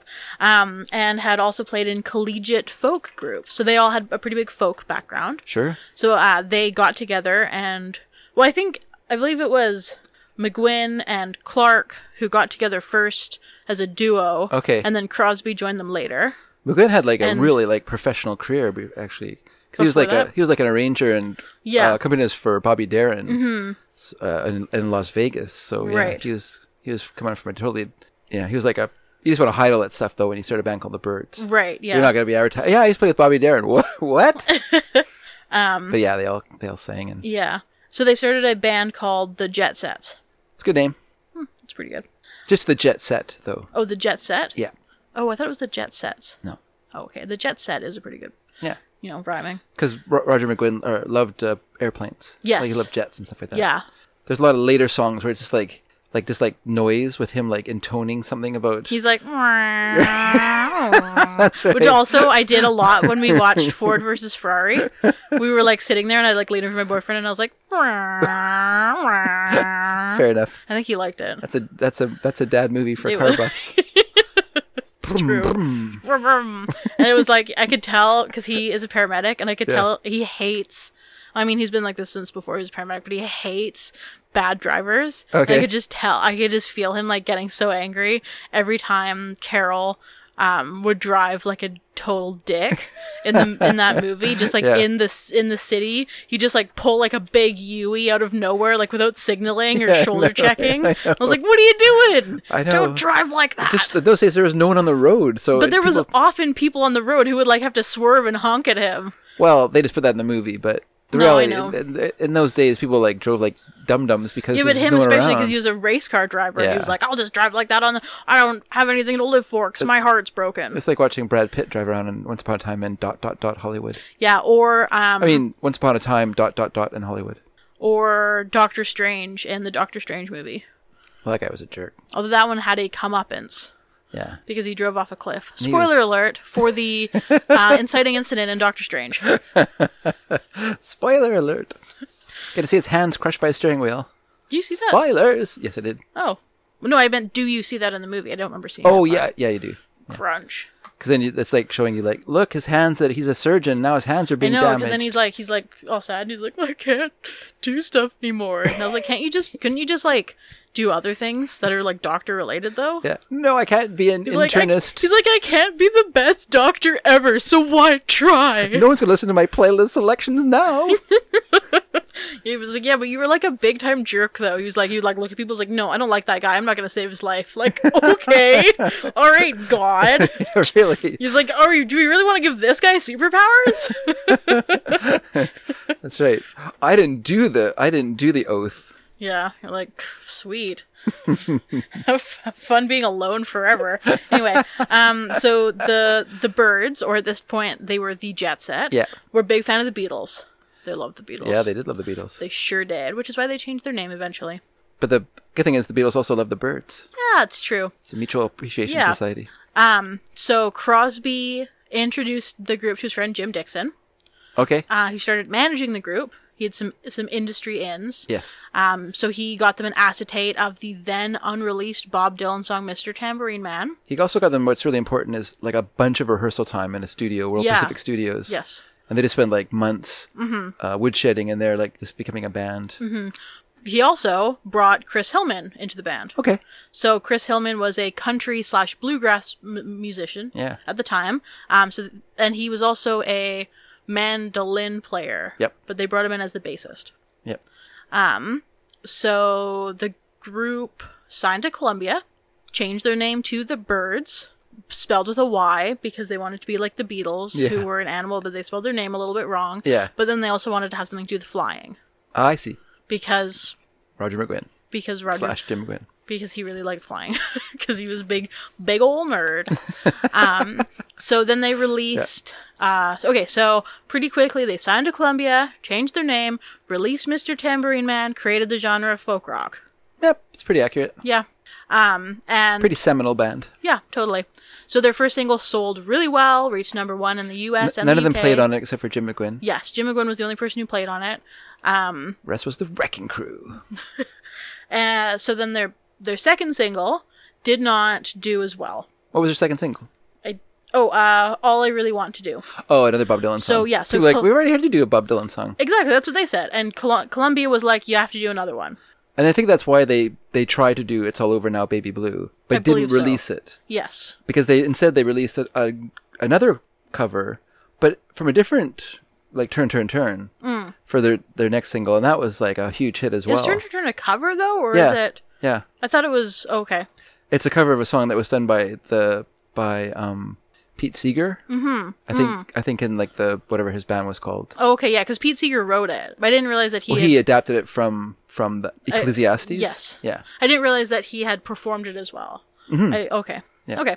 I didn't. But the Byrds version is once again, it's just one of those things where they took the song. They like adapted it. Oh, and it's so much better. Their version is so much more amazingly. Which is again what they did with Mr. Tambourine Man, right? Like they didn't take it and then they like slavishly copy it. Yeah, no, or they like created their own version of it. Like what not that there's anything wrong with this, but what BJ Thomas did with the songs that he was covering, right, where he gets the lyrics and the score sheet from the composer, and then he does that. That's right. And then puts it out. That's a faithful version of it, which is fine because that's what he was there to do, sure. right? But the Byrds took Bob Dylan's version of it, which he had not done anything with. They added their own guitar riff to it. Yeah, they did their own stuff. They made it their own song. Added that great bass part to it. Yeah, as opposed to just a cover of a Bob Dylan song. Or at least Terry Melcher did all this stuff. Yeah.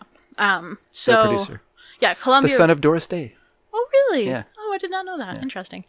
So yeah, Columbia really wanted them to do another Dylan song because they were sure that it would be just as successful. Of course. They were like, because if you do the same thing over and over again, that's exactly what people want. That's what people love. Yeah. Just look at the Beatles. Stagnant. That's how I would describe the Beatles. They just did the same thing forever and people loved them for it. So they were, so Columbia was sure that if they did another Dylan cover, exactly the same as their first one, keep doing that folk rock thing, keep doing that Dylan cover, it's going to do great. So they did, because Columbia wanted them to. Yeah. But Cher put out a cover of it as well. Oh, I really want to do, time. So put out a cover of Well, All I Really Want they to heard Do. that the Byrds were going to do it, so they did that classic thing, which is to rush release your version to get it out ahead of this. So they actually, Columbia also rush released the Byrds version of it. Yeah. Which it was probably to the detriment of their version. Yeah. I'm sure that they would have liked to have more time working on it, right? It's not a great song anyway.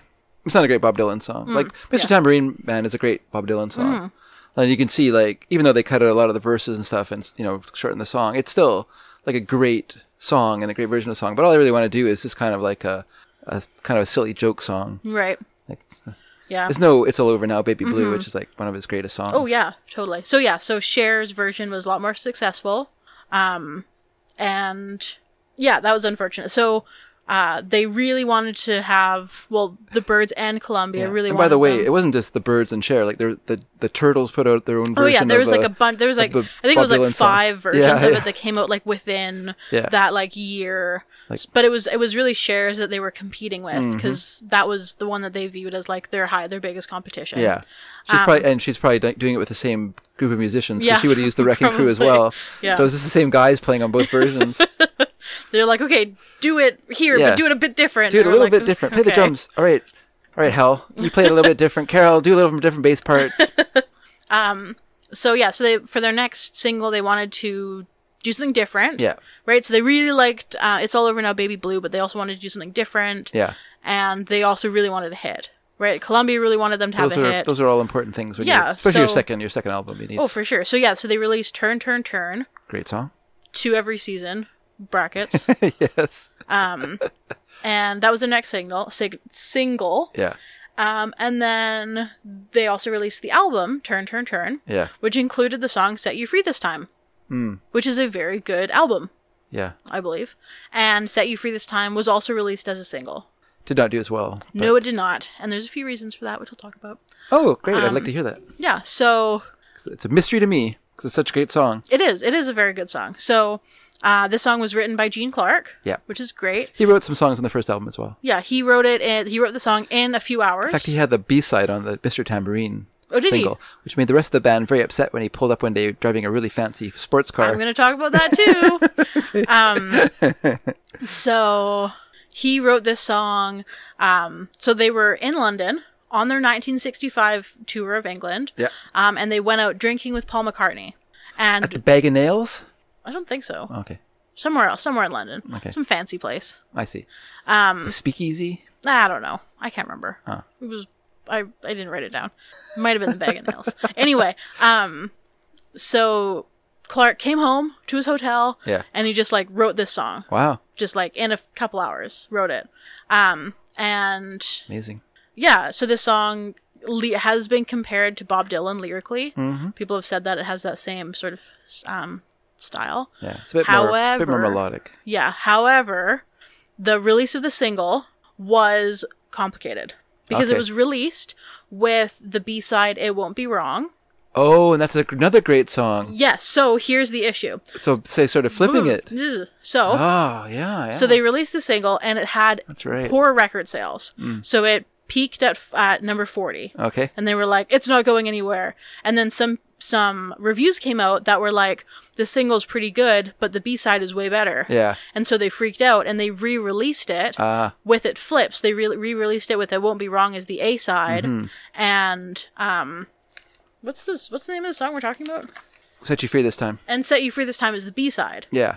So that was super confusing to all these DJs because they didn't know what they were supposed to be promoting. Yeah. And so both releases suffered, right? Because you have the same thing out on the markets at the same time. Should have done it as a double A-side. Yeah, they should have. That would make much more sense. Yeah. And I think so you had one album that was, It Won't Be Wrong. Yeah. As like one single. Sorry. Yeah, as the B-side, and then another one with it as the A-side. Yeah. And then they had, it's like, Set You Free This Time as the A-side on one and the B-side on the other. And it's like, you're not getting anything different. Mm-hmm. And like, you're not going to buy both of them, right? So it's obviously not going to do as well as any other single. Yeah. Right? Like, if you're going out and you're like, oh, well, I'm going to buy a couple singles, you're not going to buy, you would buy Mr. Tambourine Man and Set You Free This Time and maybe also Turn, Turn, Turn, but you're not going to buy Turn, Turn, or Set You Free This Time and It Won't Be Wrong because you're getting the same music on both, right? It's just like a big waste of money because you're putting something out there that's already out there. Yeah. It's like releasing the whole album Turn, Turn, Turn, but with the music in a different order. Yeah. Like people aren't going to go out and buy it because they're like, well, we have these songs already. So, and then, this period of the band was also kind of difficult. So there's some strife going on. So McGuinn had developed a close relationship with producer Terry Melcher. Okay. And the other band members were starting to resent that. And Crosby specifically was feeling as though those two were conspiring to keep his songs off the albums.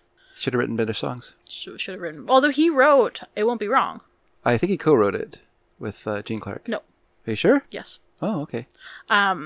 So Crosby felt like McGuinn, Melcher, and then he also felt like Dixon was starting to conspire against him too. Yeah. Even though he had this was probably, he had brought Dixon into the band, right? Like he had introduced him to the other band members. And so I think he was probably starting to feel like he's my guy, but he's like representing all of us and like that's not fair anymore. Yeah. So there was actually, the BBC had wanted them to make a short promotional video, but while they were on set, Crosby got into a fist fight with Dixon, and so the thing was never released because they just like ruined it. Yeah. So I think that was pretty difficult too. Clark was making more money because he was the principal songwriter, and that wasn't sitting well with people. Yeah. Dixon and Melcher were having a power struggle over who was producing the band. Okay. Because Dixon was their manager but wanted to be producing, and Terry Melcher was producing, and he was happy doing that, and he didn't want Dixon coming in and taking his job. Yeah. And then I think that this like mix up with this single where you're not making as much money because 2 of them were released, and then also Clark had written the one side and Crosby had written the other side, and then they were flipped, and there was like all this stuff going on with it, and then pressure from Columbia because the album wasn't selling as well, because Turn Turn Turn as an album was not as well acclaimed. Well, as that goes Mr. Tambourine Man. Yeah, that's how it goes though. And the first one was like new and no one had ever heard it before, so everyone was interested in it. The second one is the same again. Yeah, and a lot of people have said like that in retrospect, Turn Turn Turn is not a bad album. Yeah, it's just that Mr. Tambourine Man was so great that it's hard to follow it up. Sure, right? And I mean, okay. Also about Set You Free This Time, and It Won't Be Wrong. I love Set You Free This Time. Yeah. I can also understand it not selling very well as a single. Mm-hmm. I can also understand them wanting Set You Free, or wanting It Won't Be Wrong to be an A-side. Yeah. Because it does sound more like an A-side. Yeah. And Set You Free This Time does sound more like a B-side. In my opinion. Yeah. It's more of an album track, I guess, but it's a song I love very much. But, Set You Free This Time? Yeah. Yeah. I think it's a fantastic song. Mm-hmm. I don't know if it can carry a single. Yeah. Singles are usually a bit poppier, and it's not a very poppy song, it's not a very right? poppy song. Like, it is very good lyrically. Mm-hmm. It's a really fantastic song. Yeah. But it's a little ahead of its time. Maybe in the early 70s it would have been, that kind of introspection was what everyone wanted. For sure. But, yeah. So, it's unfortunate, because it is a really good song, but it was sort of tainted, just because of all this drama that was going on. Yeah. So. All unfortunate. It is, but it's a fantastic song, and it's a Turn Turn Turn is a very good album. It is. Yeah. I agree. And I think it was re-released in 1996 with their cover of It's All Over Now Baby Blue included on it. The CD, yeah. Which is very good. I have that CD. Yes, because that's just the addition of a fantastic song to a fantastic album. It's like, hey. It's just there's some bonus tracks on it. Yeah, that's one of them. Yeah, I think there was there's 2 versions of it on there. Oh, was there? And there's like an instrumental version of a song called Stranger in a Strange Land that was never completed. Oh, okay. And some other things. Yeah, it's quite interesting. There's some good stuff on there. Yeah. But yeah, there's so much information on the Byrds. But the Byrds were really, to be the thing is, the Byrds suffered from diminishing sales their entire career. Like, their next album, 5D, even though it had 8 Miles High, which could have been a big song, but because it got tagged as a drug song, which it wasn't, 8 Miles High referred to the fact that they were flying in a plane going to England. McGuinn. It was actually loves planes. It's actually called 5 Miles High, as written by Gene Clark. Oh, okay. But McGuinn said no, planes fly at 8 miles high. Something like that. Something like that. That's like. But anyway, that's like Duncan's little brother John loves trains. Yeah. He's 24. Okay. He loves trains. He's loved trains since he was a kid. Yeah. And his room is full of like train books and like all these like trains. And he recently cleaned his room out and like got rid of all this junk. Yeah. And I was like looking in there. I was like, still have all that train stuff, huh? Loves trains. He loves trains. Why not? So yeah. So and then they, the strife continued. Of course. So Gene Clark left when they started before they finished 5D. He left them with 8 Miles High, as I said, and then left the band, went solo. And they continued on through that album. Then they did the next one, Younger Than Yesterday, as a group, with a lot of like David Crosby stuff. But he was becoming like intolerable. So by the time they started doing the next album after that, the Notorious Byrd Brothers, they were so sick of him. They just both, it's so weird because both Jim McGuinn and Chris Hillman showed up in their separate sports cars at David Crosby's house and kicked him out of the band and then drove off in their separate sports cars again. God, I feel like Gene Clark got out of there like at the right time. In a way, he, his career never really was never really held, but of course he was still signed to Columbia, who were still promoting the Byrds. Right. So as far as they were concerned, why would we promote Gene Clark, who'd left the Byrds, over the Byrds? And so his career he could never be allowed to overshadow the Byrds. No. Yeah, which is very... Even though they were just carrying on. But I mean, I don't think he would have been... I think... Yeah. Even though the Byrds were continuing to make music and be successful, I think Gene Clark was probably happier on his own than he would have been if he'd stayed with the Byrds, because he would have been miserable there, because Crosby was like a big time tool. Yeah. And Gene Clark was probably a pretty sensitive guy. Yes. And as we know about big jerks, is they can smell that. And I'm sure that he didn't let Gene Clark have an easy time. Yeah, you know? no, you're right. Also, the 1996 reissue bonus tracks had one version of It's All Over Now, Baby Blue, and two versions of She Don't Care About Time by Gene Clark. Oh, that's right, yeah. So they also had The Day Walk, bracket Never Before by Gene Clark. Yeah. The Times They Are Changin'. The Dylan song. Yeah. Which they didn't need to do. They have to cover a bunch of Dylan songs. Yeah. They're the Byrds. The World Turns All Around Her by Gene Clark. The great Gene Clark song. And Stranger in a Strange Land by David Crosby. With no lyrics. Yeah, that's an instrumental. Yeah. And then also It's All Over Now, Baby Blue, and the two versions of She Don't Care About Time. And maybe that's an example where David Crosby felt neglected, that his song Stranger in a Strange Land did not. And the reason that Jim McGuinn and Chris Hillman kicked David Crosby out of the band. I'm sorry, I was totally wrong. Oh, okay. Jim McGuinn wrote It Won't Be Wrong. I'm pretty sure it was a co-write, but okay. With Harvey Gerst. Okay. I thought Gene Clark had a hand in it, but okay. Maybe he E. Clark. E. Clark. No, it was Jim McGuinn and his friend Harvey Gerst. Oh, okay. Huh. Yeah, I didn't think it was David Crosby. But okay, anyway, so the reason they kicked David Crosby out of the band was he wanted to do this song called Triad, which was a song like extolling the virtues of having a threesome with some chicks. So they're like, no. No, we're not doing that song, David. And I'm sure he argued till he's blue in the face. Well, yeah, of course he did. And so then Jefferson Airplane covered it a little later. But anyway. David Crosby great is song by such Gene a jock. Clark. He is, yes. He's like a jock who doesn't play sports, and I love it. It's so funny. Okay, I feel like you don't think about musical creative types in that way. You know? But you should. But yeah, because those are the ones who are successful. Yeah. That's like why all the Eagles are such a-holes, because they were all that type. Yeah. All of them were that type.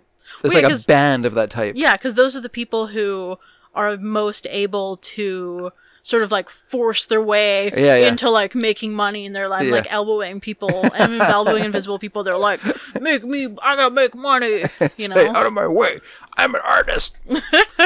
Yeah, it's like I can't remember, was it Bernie Ledner? One of the guys, or Jim Felder, one of the guys, I think Felder, like he had a song.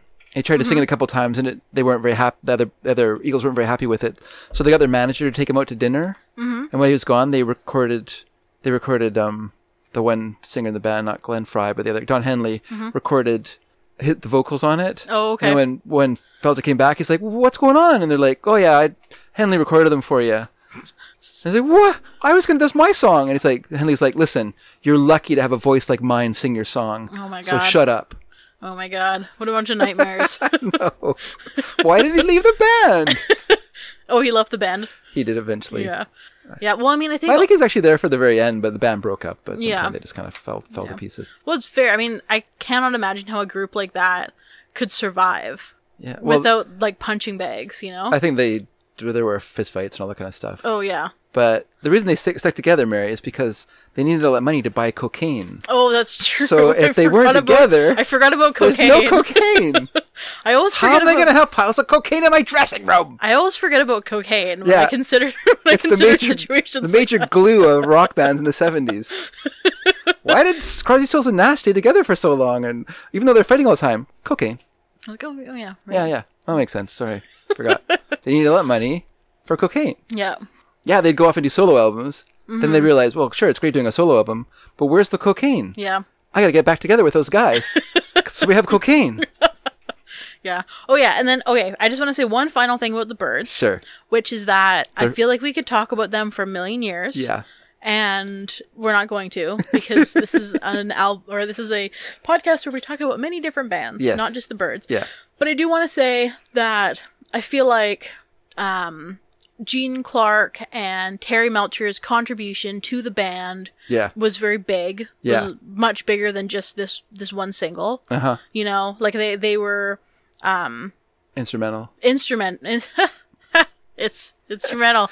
They were instrumental in their success. Oh, for sure. You know, because they they did so much of the creative putting things together. Yeah. You know, and like, and they're great. Yeah. And them leaving, I'm sure, was not good at all for the band. I don't know how they did after Clark and Melcher left. Well, I mean, for Notorious Bird Brothers, Gary Usher was the producer, and Usher was a pretty good producer at Columbia as well. So Dixon didn't end up producing? No, he didn't. He wanted to. He really did, but he never ended up producing them, because then they had Gary Usher for at least a couple of albums, and then they went on to do Sweetheart of the Rodeo. What did Terry Melcher do after this? Well, he produced more. Like, they were both, like, he and Usher and other people were, like, they're basically the staff producers at Columbia. Oh, okay. So, yeah. There was them, Larry Marks, who then left to go to A&M. Mm-hmm. But, yeah, there was basically just, like, a few people who produced, like, everyone who went through the Columbia stables. The problem with Columbia is they really didn't have, like, they were a big album. They were a big company. They were, like, the biggest record company. Right. But a lot of that was from, like, having, you know, from the 50s and stuff like that. Right. Having had big success with like Mitch Miller, sing along with Mitch Miller records and things, and easy listening, and then classical music. And that's where a lot of their popularity was. So when they started moving into rock music, they were like looking for that big hit band. Right. And the Byrds were one of them, but the Byrds never like really were like the home run. Yeah. That like the Beatles were, say, for Capitol, or the Beach Boys were for Capitol. And so they never, you know, if you like, I think about it, they never got their Elvis. They never got their Elvis. They had a lot of good bands before them. They had Santana. They had the Byrds. But yeah, they just never had like that band with like the long career with a super, super big, you know. Right. And so there was a lot of like throwing stuff against the wall to see what would stick, which was like a big part of the 60s record company practice. Oh, yeah, I bet. Because they had no idea what was going on. Well, I mean, everything was changing so much. Well, exactly right. Yeah. Like I went from having A&R guys who were like giving bands the material that they would perform to suddenly like bands are writing their own material, and like we don't know what's going on, and they didn't know what was popular. Like, you know, like everyone's talking about the Mothers of Invention, or the Mothers, Frank Zappa and the Mothers. Like, I guess we'll sign them and see what happens. Like, I don't know. The Velvet Underground, okay, right? You know, like all these bands that like in modern times probably wouldn't be signed to like a major label, but the major labels didn't know what to do because they didn't know what was... No, they were like, people like this, I guess. Like, can we make money on it? We don't know how to do that or what we're doing, or And like by the time you get to like the 80s and 90s, then the idea then was that we know exactly what people want. Because now we've done surveys, we've done, we've listened to our listenership, and we know exactly what people are looking for. Like we can figure out exactly what bands are going to be big hits, and we also know how to massage radio play to get cocaine. We know how to massage radio play to get our records played, and how to get a hit single and stuff like that. And so that it changed by that point. But the 60s was just like everyone was just like bailing their sinking rowboat out as fast as they could. So they didn't know what to do. So you end up with bands like the Byrds on Columbia, but also the United States of America, right?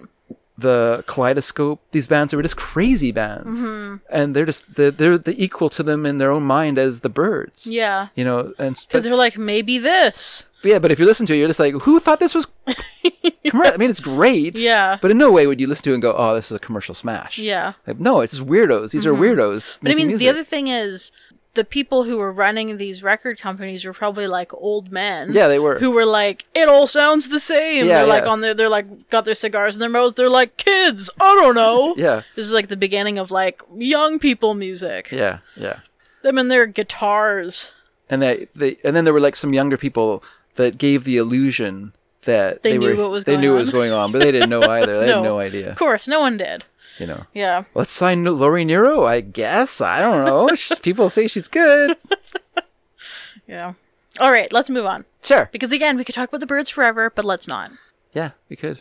You know what, Dad? If you wanted to talk about the Byrds forever, you could have put a song of theirs on. But you didn't. But because I figure like everyone knows who the Byrds are. I don't think everyone knows who the Byrds are. But they have some great songs. They do. All the way to the end of their careers. Like even Bird Maniacs has some great Gene Clark stuff on it, because he did return a couple times to the Byrds. Good. He returned for 2 weeks after his first solo album was a bit of a flop. And he was like, hey guys, I'm back. And then he was like, oh, I forgot about David Crosby. He was like, okay, I'll see you guys. I forgot what this was like. Everyone mad at each other and throwing things. Yeah. He's like, oh, you got another fist fight with Dixon while we're trying to make this promotional movie that the BBC's paying for us to make. Yeah. All right, bye. Bye. But don't forget, David Crosby also had a suede cape made while he was in England that he insisted on wearing for the next 3 years. I forgot. Yeah, it was green. Yeah, that's right. Yeah, I was reading about that. Love it. Dad. Yeah. I want a suede cape. Sure, Mare. Okay, so the next song. Your birthday's coming up. It's not really, but it's long enough away that I can look into getting a suede cape made. My for birthday's you. 8 months away. That's a perfect amount of time for suede cape manufacturing. All right. Okay, so our next song. Yes. Is "If You Believe in Christmas Trees" by Cardinal. We've done this song before. From their eponymous album. Yes. Cardinal from 1994. It's a good album. Let's hear this song. I love this song so much. Yeah, let's hear it. Here we go, everyone. Listen to the sound that makes the world go round. My feet won't touch the ground in the world that let me down. My ship was sinking down.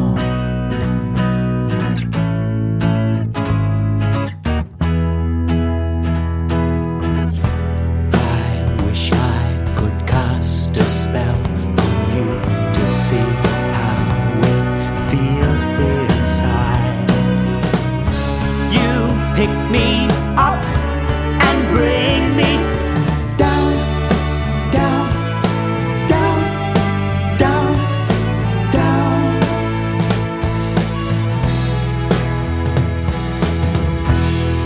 I don't know what I've done to frighten everyone. I might as well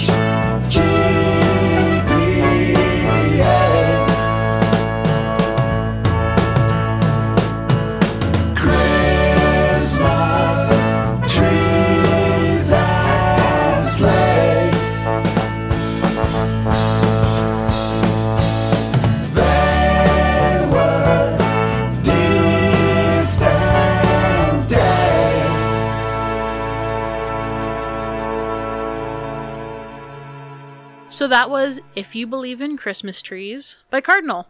Yeah. So I believe we heard that song before. Yeah, mine was a side opener. Or even maybe even a mix opener. Oh, wow. I think it was a side opener though. But yeah, it was yeah. I think to me this song is like a opening song. I don't know. I don't know why. It's kind of slow and weird, but well, that's how I feel about Black Cat by Boy, and you say it's slow, and you said that you were like, I don't know. Yeah, I don't know about that song as an opener. But, and I don't know. I feel it's a slow grower. I don't know about if you believe in Christmas trees as an opener. So, you know. Get on my page. Anyway, so Cardinal was a collaboration between Eric Matthews and Richard Davies. Yes. I don't believe we've had any Eric Matthews yet. Don't think so. Other than Cardinal. But yeah, Richard Davies is an American-Australian musician. So he was in a band called The Moles, which I don't know anything about. And he's also he had another collaboration project with the frontman for Guided by Voices. Oh, Robert Pollard? Yes, Robert Pollard. So yeah, Cardinal was the beginning of Eric Matthews' music career. So they both lived in Boston, and they met there. Davies wrote the songs, and Matthews arranged the songs and was a multi-instrumentalist. Yes, he is a trumpet player amongst other things. He's one of those guys, kind of like Chris Dedrick from The Free Design. Right. Where all the songs predominantly feature trumpet for no other reason than that he was good the at ranger plays trumpet. the trumpet. Yeah. So Cardinal was not super commercially successful, but it was seen as a pivotal band of the 1990s. Yes, they're very, very good. Yeah. I do like that album a lot. It's very good. Yes, and the song is fantastic. And they did come together and do another album later on. An album called Hymns, I think in 2012. Oh, okay, yeah. Cool. Good for them. Yeah. Was it good? It's okay. I feel like... It's no Cardinal 1994. It's no Cardinal 1994, and I feel like both... Davies not so much, but I feel like Eric Matthews kind of gave up on the idea of like melody at some point in his musical career. Yeah. And his songs became more about texture and things like that. And he's also a real crank. Is he? Yeah, I don't follow him, but your mom follows him on Facebook. Oh, okay. When he's allowed on Facebook. Because he's become like a Trumpist. Oh. And he likes to like loudly put his opinions out there. Right. Controversially. Do you think opinions out there. He likes Trump because he also plays trumpet? And they sound the same? Trumpet and Trump? Uh-huh. You got mixed up? Mm-hmm. He's like, well, this guy must love the trumpet. Yeah. I love the trumpet. He was of course like, I'm gonna back Trump. He was like going to vote, and he was like, trumpet, check. And then he was like, oh, and then he like read these guys' policies, and he was like, oh my god. He's like, you know what? I'm already in. Yeah. Like, I'll just go for it. I gotta go. Well, I was talking about this a little while ago, which is that you start off, that's the only way that someone could be a fan of Trump. Well, no, I just feel like a lot of people, like a lot of celebrities, they'll say like something controversial because they believe it. Right. But it's not like crazily controversial, but they say something a little controversial, and they'll get a bit of pushback, but they also get like a lot of compliments. Oh, yeah. From people who feel like they're not people who are like, oh, you're so brave to say that. Yeah, you're talking for the people who don't have a voice here. Yeah. And you're like, yeah, that's me. I'm a guy who's talking for people who don't have a voice. So pretty soon you're like saying crazier and crazier things because you're getting into this echo chamber of everyone like giving you all this great feedback. Yeah. And then you can just like block anyone on Twitter who's like, these things are not super accurate. Yeah, or Facebook or whatever. Yeah, you end up in the situation where you're just like surrounded by people who are yesing you. And then also you've gone this far and you can't back down. Yeah. Because you've made these crazy opinions known. And so you can't like say, you can't be seen as wishy-washy. At second thought, I don't know what I was talking about. This is crazy. What a dumb thing to say. And you can't say that. You've already like committed yourself. You're like sitting there on Alex Jones's podcast and you're like, well, I guess I'm here. You're like, yeah, no, you're right. Let's sell some more of your sweat water. Sandy Hook was fake, I guess. They were all just actors. You're like, I think he has made that opinion. He has, yeah. He's like, no, I mean Eric Matthews as well. What? Yeah. Really? Yeah. Oh my god, I was just joking. I didn't know he was like an InfoWars guy. I was listening to, there was a really good episode of This American Life. Okay. That was interviewing one of the parents whose 6-year-old was murdered in the Sandy Hook thing. And he was like talking with this person because he's like basically like started like hacking all of these InfoWars people to like take down their websites that are saying that like all these people were just like actors and these kids didn't actually die and stuff. And so they had like this really interesting This American Life episode that was interviewing him, and that was the first time I'd heard about InfoWars. Okay. And so it was like a, This American Life usually does like multi-part episodes or whatever, where they have like a general theme for an episode, and then they have like 2 or 3 stories about it. Okay. So I think that's when they just had the 2 stories, but the first one was about that, and then the second one was looking at like Alex Jones and his whole situation, and I was like, what? But he also feels like a guy who's talked himself into this situation as well. Oh, totally. Well, because I think that he did not start out. No, he started off as like a journalist with fairly kind of countercultural views. Yeah. really kind of had a real problem with authority. Mm-hmm. But yeah, it's like grown to crazy proportions. But yeah, he's like, well, I'm making money. Yep. People like what I'm saying. On my sweat water. Is that a thing? Yeah, he sells like all this special like restorative water and stuff. But it's just like nothing. It's just basically it's just like water. Of course it is. Ugh. But he sells it all. That's bad. Okay. Anyway, I don't have anything else to say about Cardinal. No, that's fine. It's a good song. Yeah. Move on. Okay. Next song is called Daphne. Okay. And it is by Leah Ices. All right. From her 2011 album, Grown Unknown. Okay, let me just say before we listen to this was a song that I did not know before I listened to Mary's mix. Oh, really? Yeah, I did not know this person at all. Oh, interesting. So it was good. That's funny, because I thought I heard the song from you. Nope. I wonder how I heard the song. I don't know, but let's listen to it. Okay, let's hear it. Let's let other people hear it.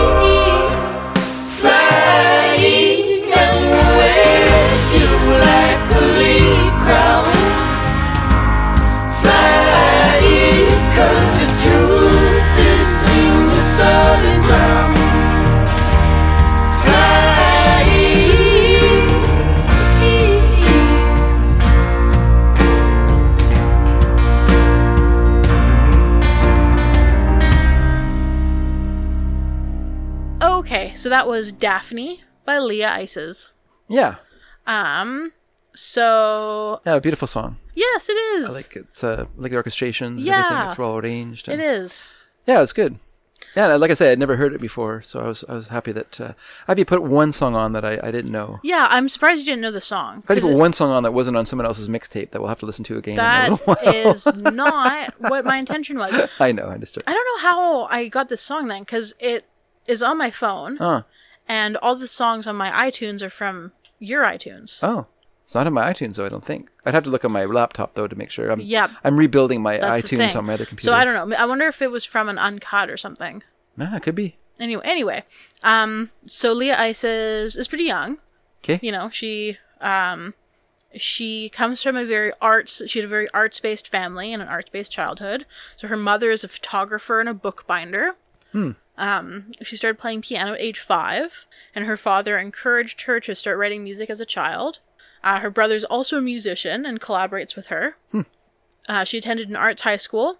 She attended New York University's Tisch School of the Arts, and she also went to the Royal Academy of Dramatic Art in London. So she studied theater and music. So this is her second album. So it was written in Vermont, and it was recorded and mixed in New York. And this song is a duet with the Bon Iver frontman Justin Vernon. And also, there's not like a lot of information about Leah Ices or about this album online, but while looking at it on Discogs, yes, that's a good place to go to as well. It was at the bottom of the page. It's like, you might also like, and on there was Fleet Foxes and Joanna Newsom. Oh, okay. And I was like, yes, that's her. Yeah, I think that's like definitely the same sort of similar field she's playing in. Yeah, totally. Yeah, it was like Bon Iver, which I was like, well, yeah, and Fleet Foxes and Joanna Newsom, and then I think one other album that I hadn't heard of. There's 2 Joanna Newsom ones that were on there. So yeah, but I think it's a really nice song. Yeah, it's beautiful. But yeah, I don't have that much to say about it. That's fine. We can both agree it was nice. Yes. So our next song is one that we have heard before as well. Okay. So this is Yankee Bayonet, bracket, I Will Be Home Soon, and bracket, by the Decemberists, from their 2006 album, The Crane Wife. All right, let's give it a listen, everyone. Let's hear this song again. Decemberist with a guest. Is it? Yeah. Oh. Has that singer, the Carbon Glacier, Laura Veers. What? Really? Yeah, she's singing. She did the co-lead. Oh. How'd you find that out? I read it somewhere. Oh, interesting. I couldn't see that anymore. Okay, anyway. So let's hear Yankee Bayonet. All right. Oh, I thought we were already listening. I thought we were just talking. Nope, we've not listened to it yet. But now we will. Okay. Listen.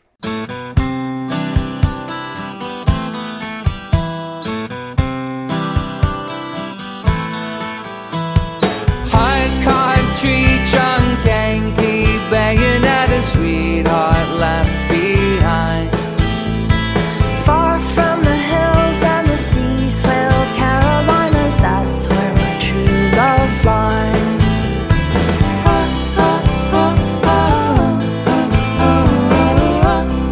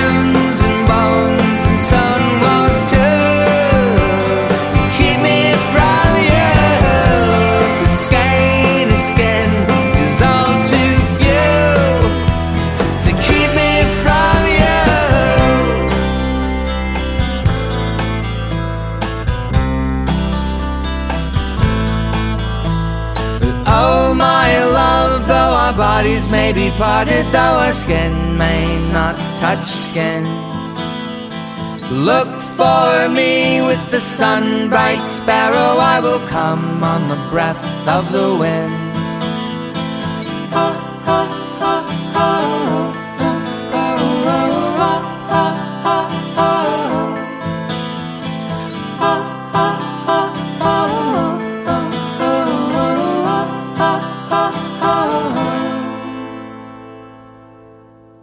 So that was Yankee Bayonet by the Decemberists. Yes. Very good song. Very good song. So this is a repeat. I don't really have much to say about the song itself. Okay. Then don't. But I do have some things to say about the album. Oh. When we talked about it before, did you talk about the Crane Wife and where that comes from?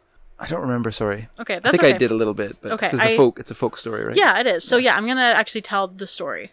Sure. Of it. So this album was voted Best Album of 2006 by an NPR poll. And the album is, according to Wikipedia, the album is inspired by a Japanese folktale and centers on 2 song cycles. The Crane Wife and The Island. Okay. So the Crane Wife, or Tsuro no Ongaeshi, is a story. It's a folktale. It's a Japanese folktale. So it's this is just from Wikipedia. This is the story. A poor man finds an injured crane on his doorstep. Okay. Or in some versions, he finds it outside with an arrow in it. He takes it inside and nurses it back to health. After he releases the crane, a woman appears at his doorstep with whom he falls in love and marries. Because they need money, his wife offers to weave wondrous clothes out of silk that they can sell at the market, but only if he agrees never to watch her making them. They begin to sell them and live a comfortable life, but he soon makes her weave more and more. Oblivious to his wife's declining health, his greed increases. He eventually peeks in to see what she is doing to make the silk she weaves so desirable. He is shocked to discover that at the loom is a crane, plucking feathers from her own body and weaving them into the loom. The crane, seeing him, flies away and never returns. Huh. So that the Crane Wife is based on that story. Yeah.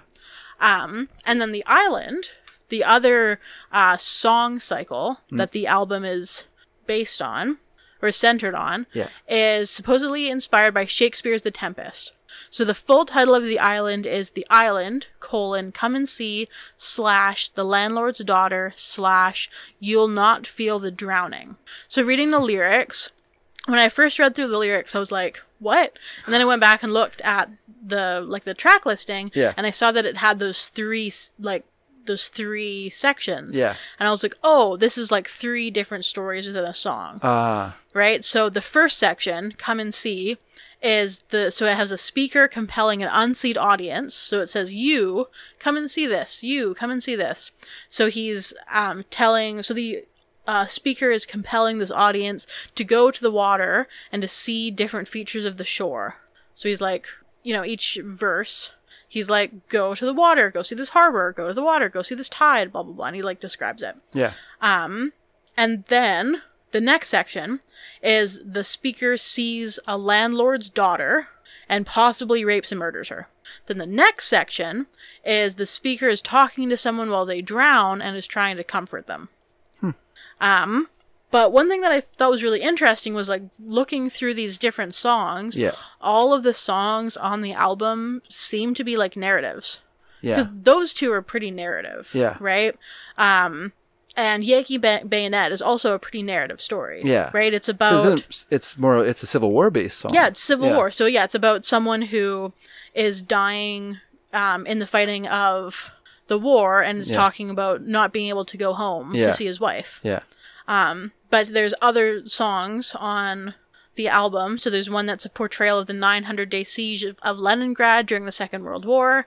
There's a story about the Shankill Butchers, which was a faction of the Ulster Volunteer Force, a Protestant paramilitary organization that carried out a series of murders in the 1970s. Okay. So it's there's all these different songs on this album have different narratives that are taking place in really diverse places and times in history, which I thought was really cool. It's a really cool concept for an album. Yeah. Yeah. So yeah, I don't really understand it when they say that the album centers on 2 song cycles. Yeah. Like, I don't really know what that means. That was like, I took that directly from the Wikipedia page because I didn't understand what it meant, and it seemed like that was something that they took from like an interview or something that like the Decemberists said about it, maybe. But it doesn't seem to bear out in the album itself. No, it doesn't. Like, it makes more sense that it's like a narrative album where each song is like a different story. Yeah. Right? For sure. But I don't know. So I thought that was pretty interesting. But I also like narrative songs, so. Is that right? Yeah. Yeah. You like story songs? I do. My problem with the story song is A, I don't listen to the lyrics that closely. Okay. B, you hate Beowulf. No. How could you hate Beowulf? What a dude. No. Oh my god, I love Beowulf. When you he's such a cocky jerk. I love it. When you get the song, yes, it gets kind of boring once you know the story. It's hard for us. For me, it's hard for a story song to like outlast. Especially if it's like one that isn't really lyrical or melodic. It's more kind of like using this like the kind of meter of the song in order to create the music for it. Then it really kind of loses me. That's fair. For me, as someone who loves history and who loves stories, I love story songs because I enjoy the idea that an artist is trying to sort of continue the art of oral storytelling through music. Yeah. You know, I like that. That's good. I really like storytelling, and I like it evolving, you know? And anyway, okay, let's talk about our next song. Okay. Which is kind of an oopsie. It's kind of an oopsie? A little bit. This is a song from an album from 1997. Okay. Called The Lateness of the Hour. The song is called No Gnashing Teeth. Yeah. And it's by Eric Matthews. Okay. We just talked about him. I know. I did this last time. I had the Beta Band, and then I had Steve Mason. And you were like, Mary, Steve Mason. Oh, no, sorry. I had the Beta Band, and then I had King Biscuit Time. Yeah. And you were like, Mary, both those bands are Steve Mason. And I was like, whatever. I did it again. I had Eric Matthews in here 2 times. I had Cardinal and Eric Matthews. Wow. So, I mean, by my rule of not repeating artists, it still falls within acceptable. Yes, because they're 2 different things. Yeah, they're not the same. Also, I didn't know it. Yeah. Both times. I wish that you had Richard Davies, Cardinal, and Eric Matthews on the side. That would have been amazing. I do not know any Eric. He has not done any solo work. Yeah, he has. Really? Yeah. Oh, okay. Yeah, it's pretty good, actually. Okay. I don't know any of his. So let's hear the song. Yeah, let's hear No Gnashing Teeth. Though it's good to know you, I can see that there's a sadness there that leaks of danger. If autumn feels good, leave tomorrow.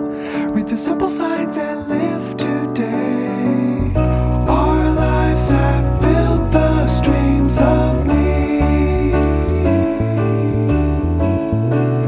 Since freedom got you on your knees, I've got 2 dreams, one for you and me. Closeness of any is best, not closeness for closeness sake at best. It's more than good to know you, I confess. More pleasures any man could beg your best. Don't judge too quickly, see my crest. Inside you might sense detest. Not yet today. Non-expected plague. Judgment of any kind, a best. Surrender of any kind is blessed. Now it's time to see that we keep standing on the truth that's building everyone. Lord, give me strength and play tomorrow, like a man or girl who's got no guns. Can't I just take what I believe? Between some demons I made grieve. No gnashing teeth, 'cause I'm all belief.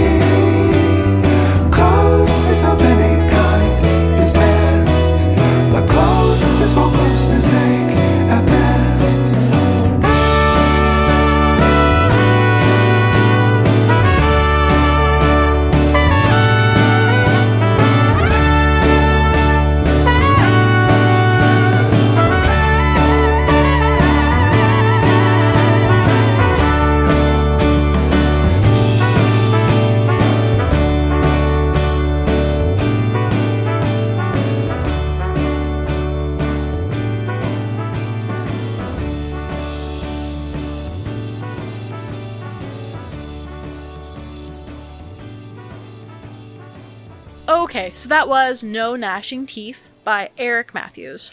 Yeah. Is this where does this fall? Is this the third to last song? Second to last song? Oh, I don't know. On your mix? Oh, on my mix. Yeah.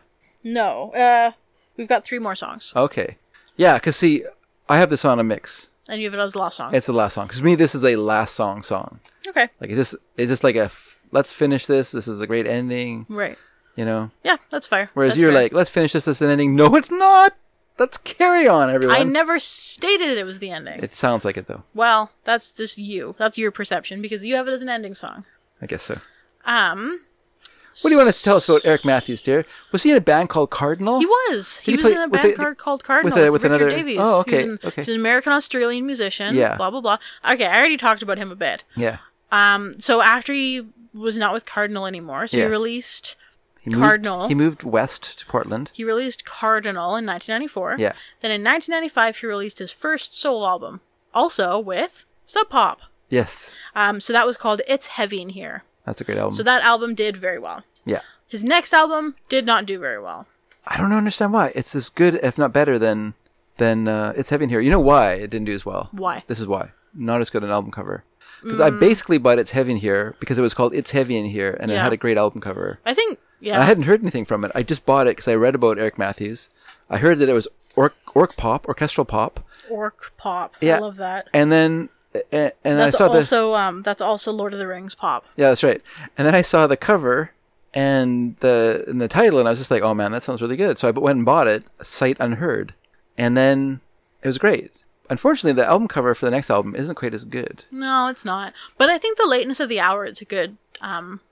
It's an okay title. I like it. It's an okay title. But I just feel like, yeah, that album, it's got a lot of good songs in there. Not just No Gnashing Teeth. There's a lot of really good songs in there. It's too bad that it wasn't as successful. Yeah, and he lost his contract with I'm going to talk about that. Oh, I'm sorry. That's okay. So yeah, so The Lateness of the Hour, released 2 years later, 1997, did not do as well. And yeah, he lost his contract with Sub Pop, as my father said. Your know-it-all dad. And yeah, so he didn't release another album after this one until 8 years later. He released an album in 2005 with Empyrean. Yeah. Empyrean, yeah, 6 Kinds of Passion, Looking for an Exit in 2005. But yeah, I mean, I think that this song's fantastic. The album's good. It's Heavy in Here. The album is also very good. Yeah. But I feel like It's Heavy in Here. It has some very good songs in it, but there's some real drops. Yeah. Whereas this album, it's The Lateness of the Hour. Lateness of the Hours is more. It's more like straight across, like good songs, and then some great songs like this one. So yeah, it's too bad that it fell out of favor with fans that decided, you know what, I'm not looking for orc pop. I'm not into that orchestral pop thing. I need more grunge. Right. Well, 90s, right? Sub Pop. Yep. Yeah. Yeah, he's stated with some bitterness that he feels like the label didn't know how to market him. Right. So that's possible. Yeah. But yeah, I mean, I think Matthews is pretty interesting. Apparently, he didn't have much interest in writing music until he started working with Richard Davies on Cardinal. Huh. He said that he became interested in writing songs because he fell so much in love with Richard's songs. Okay. That's like a direct quote from him from an interview. Yeah. But yeah, I read an interview with him from, I think, around the time that that The Latest of the Hour came out, and yeah, I mean, he seemed kind of weird. Huh. Like, he was talking about how he wanted his music to get like less poppy and just like more orchestral until he was basically just composing orchestras. Huh. Like, he wanted to just keep like diving deeper and deeper into like orchestral type music until he was basically just like composing scores. Yeah. Which I think is pretty interesting, but I can also see how that would be something that fans would not like. Yeah. You know, like if you're listening to No Gnashing Teeth, doesn't mean that you want to listen to just like a totally like orchestral piece, right? Yeah. No, it's like I say, it seems to me, it feels like his later albums, which I do have his later albums, the ones on Empyrean and stuff, which I bought in Portland. Oh yeah. Strangely enough, but I think he lives in California now. Is that where he lives now? Yeah. Yeah. I feel like, yeah, he just kind of gave up on the idea of melody and songs and started writing more to texture and stuff, which, you know, is a classical music thing, is to write to texture in your songs, it's sort of, you know, textural motif, but yeah, I'm not not sold on it as an entertaining listening experience. But I mean, I think it is also important to that he didn't start out wanting to write music, right? Like he started out wanting to like arrange and play a lot of instruments, right? Like for him, writing music was something that he was like, Richard Davies is really good at this and he has inspired me to do some of it. Yeah. But like he didn't have much of like his own passion to do it before then, right? Which I think potentially you know, relates to what you're talking about there. Yeah. Okay, so, but yeah, I think that song's fantastic. Sure is good. So our next two songs, I actually don't have anything to say about because they're both repeats. Okay. So I think we're going to go through both of them pretty quickly. Okay. But the next song, or this song, is Young Bride by Midlake. Okay. From their 2006 album, The Trials of Van Occupanther. Yes. So let's hear it. Let's give it a listen.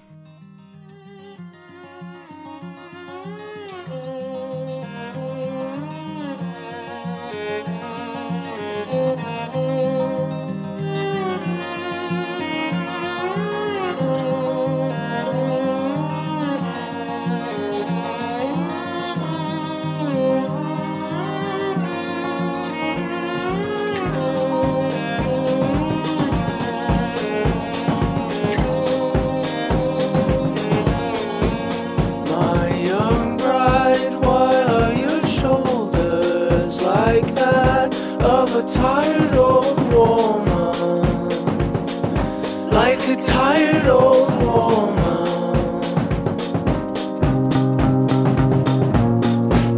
My young bride, why are your fingers like that of the hedge in winter, of the hedge in winter? Pollinate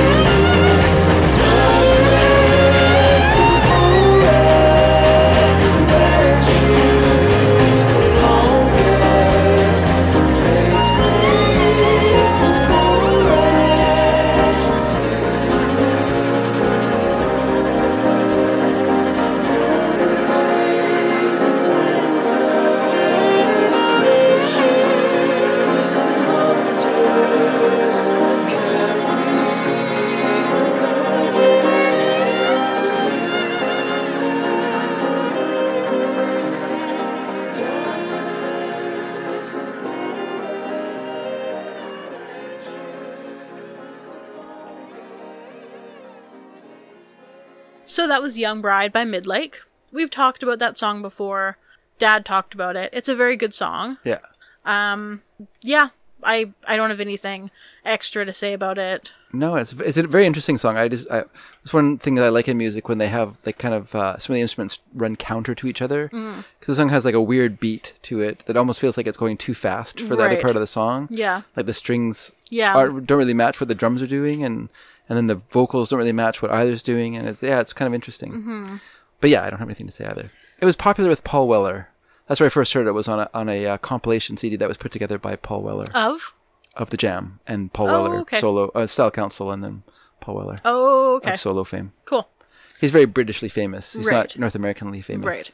All right. And then our next song is Hazy Jane 2 by Nick Drake from his 1971 album Brighter Later. Okay. Spelled Bryterlayter. Nick Drake had a terrible education. Whew, sure did. Just as bad as Jim McGuinn's. It's not how you spell birds. Jim. He's like, I know exactly how high an airplane flies, but I don't know how to spell the word bird. Just kidding. Okay, let's hear Hazy Jane 2.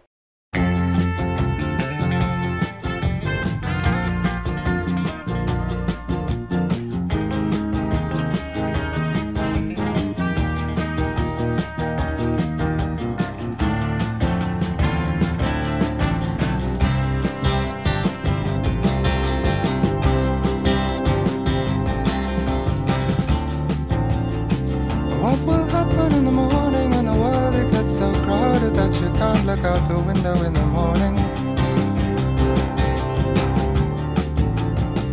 What will happen in the evening in the forest with a weasel with a teeth that bite so sharp when you're not looking in the evening?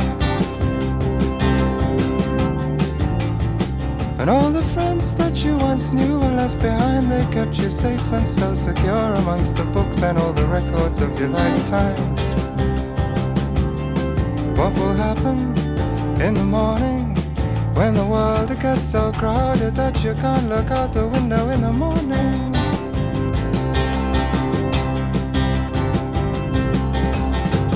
Hey, take a little while to grow your brother's hair. And now take a little while to make your sister fair. Now that the family is part of a chain, take off your high shade, start over again.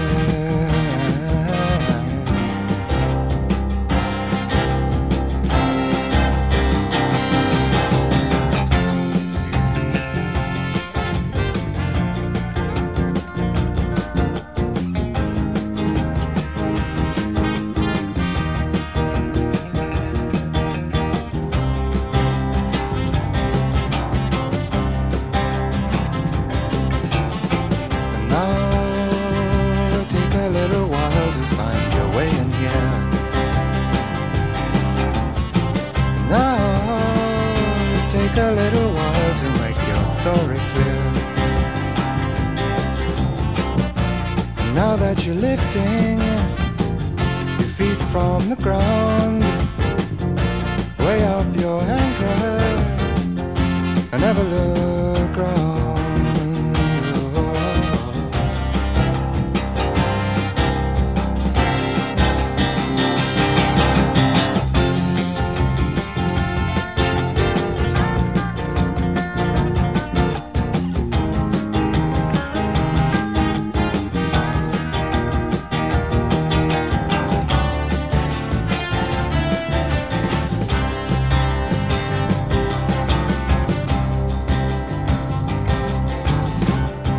Let's sing a song for Hazy Jane. She's back again in my mind. If songs were lines in a conversation, the situation would be fine.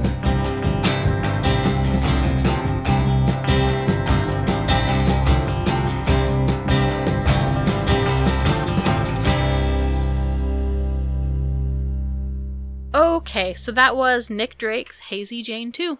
A beautiful song. Oh, so good. Which he apparently didn't like very much. Really? Yeah, he didn't totally appreciate all the extra musicians that his producer Joe Boyd brought to this album. And I think he felt it kind of overwhelmed him. Oh. And that it wasn't enough about him. Me, he said. Right. Which is why when he did Pink Moon, his next album, he just did it by himself. Right. In the studio with bare minimum overdubs of him on piano. Yeah, that is a very bared down album. Yeah, it's very spare. Yeah. Very spare. And so, yeah, he didn't really appreciate it. But I love the presence of, I think many of the artists, many musicians on this song are from Fairport Convention, the British folk rock act that was also produced by Joe Boyd. Oh, okay. And so he used some of the members. Another person who doesn't know how to spell bird. Who's that? Joe Boyd? Yeah, that's right. Look at all the pretty Boyds.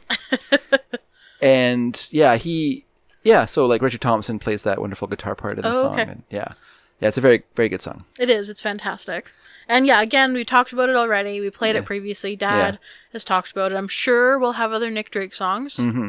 This was sort of the song that was the entry point for me into Nick Drake. Like I remember, it would have been in 1988, maybe earlier than that, 86, 87. A friend lent me this song on cassette on an album called Fruit Tree. Oh, okay. Which was a collection that had been put out by Island in an attempt to introduce people to Nick Drake because they really like Nick Drake. His albums never went out of, no matter, even though they didn't sell anything, his albums were never deleted from Island's, record, whatever you call it, from their database. Their database, never deleted from their catalog. Oh, okay. They're always available for order. Right, that's nice. Yeah, and so this was a compilation that came out in the mid '80s with Fruit Tree as an attempt to like, here's some music by someone you maybe don't know, which is true. I did not know who he was, but a friend lent me the CD, and I thought it was okay. Listening to it, I was a little bit, this is all right.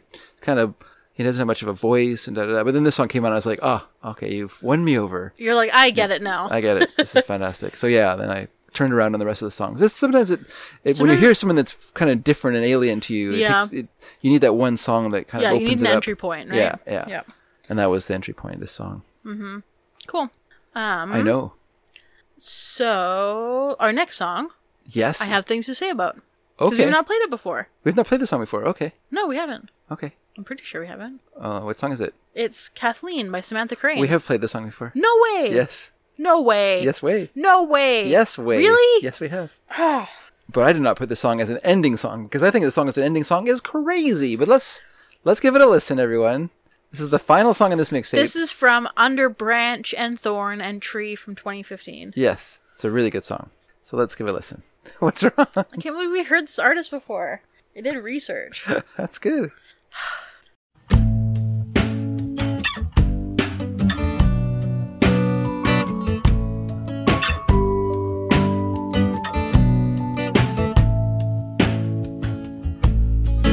I'll be waiting at the four-way. Now you wanna come down here me when I say it's gonna be a good one tonight.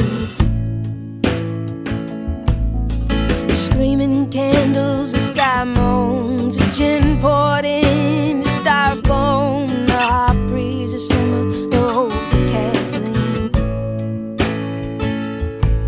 And it's all I got, it's all I want, the colors of the night,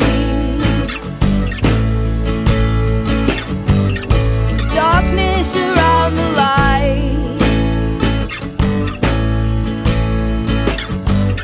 It's so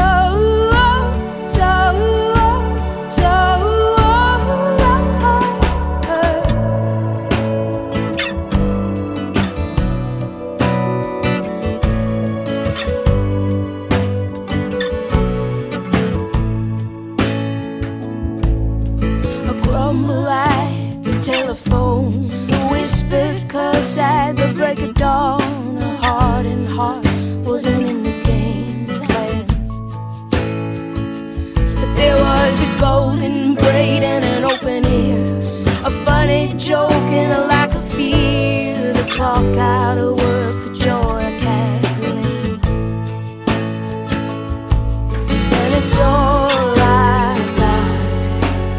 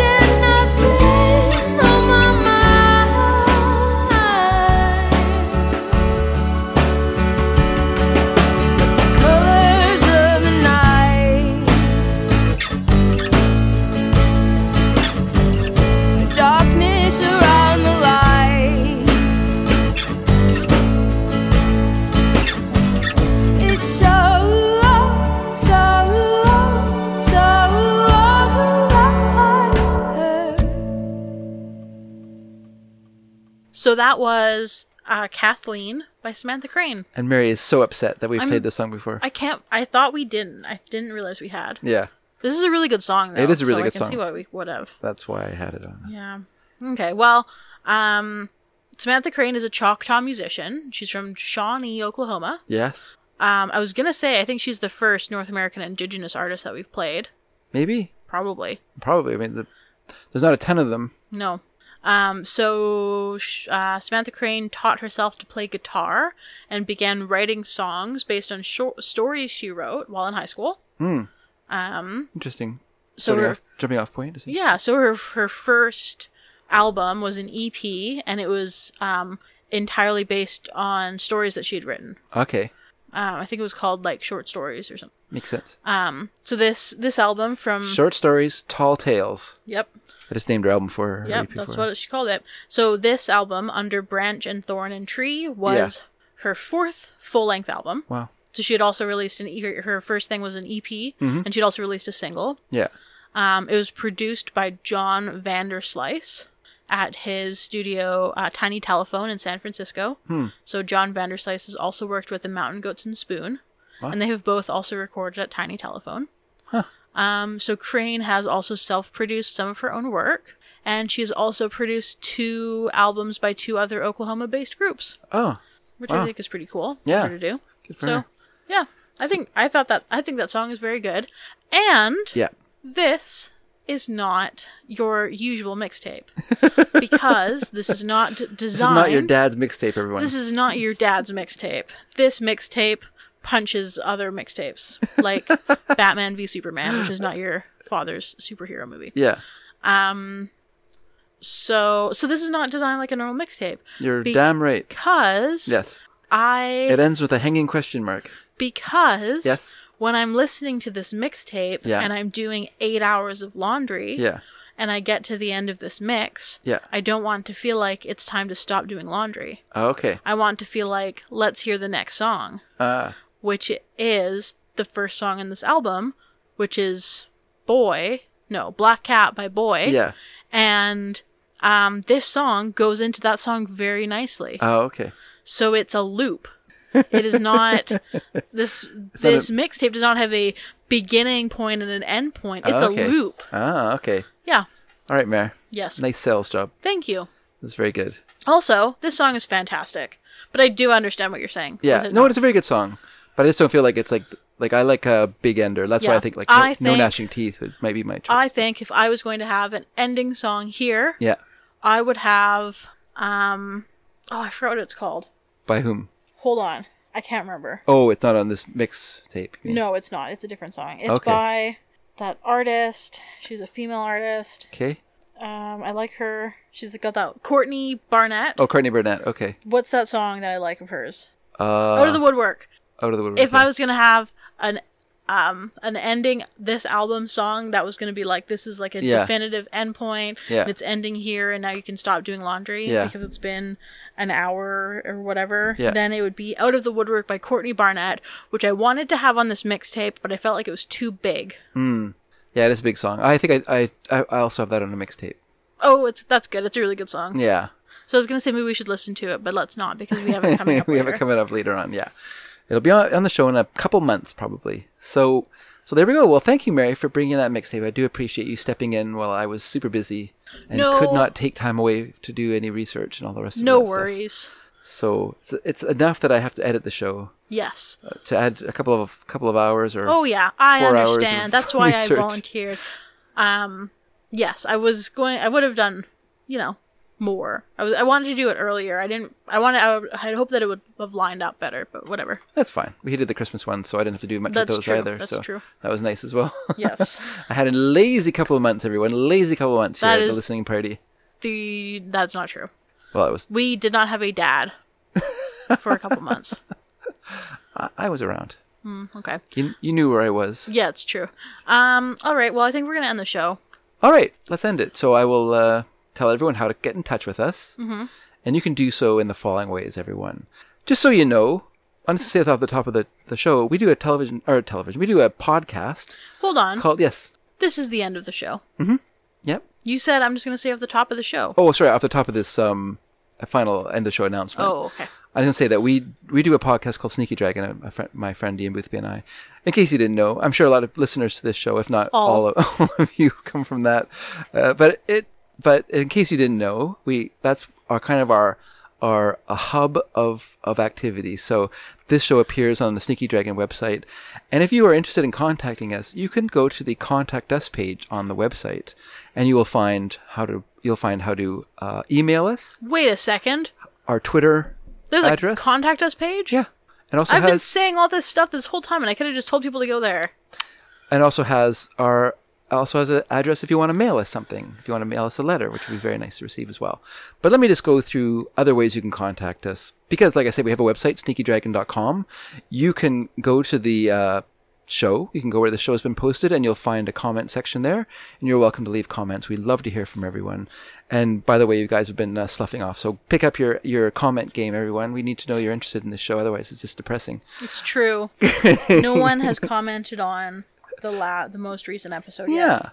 Yeah. And then you can also contact us by email, which is sneakyd@sneakydragon.com. We have a Facebook page. It's called Sneaky Dragon. And we are on Twitter at @sneaky_dragon.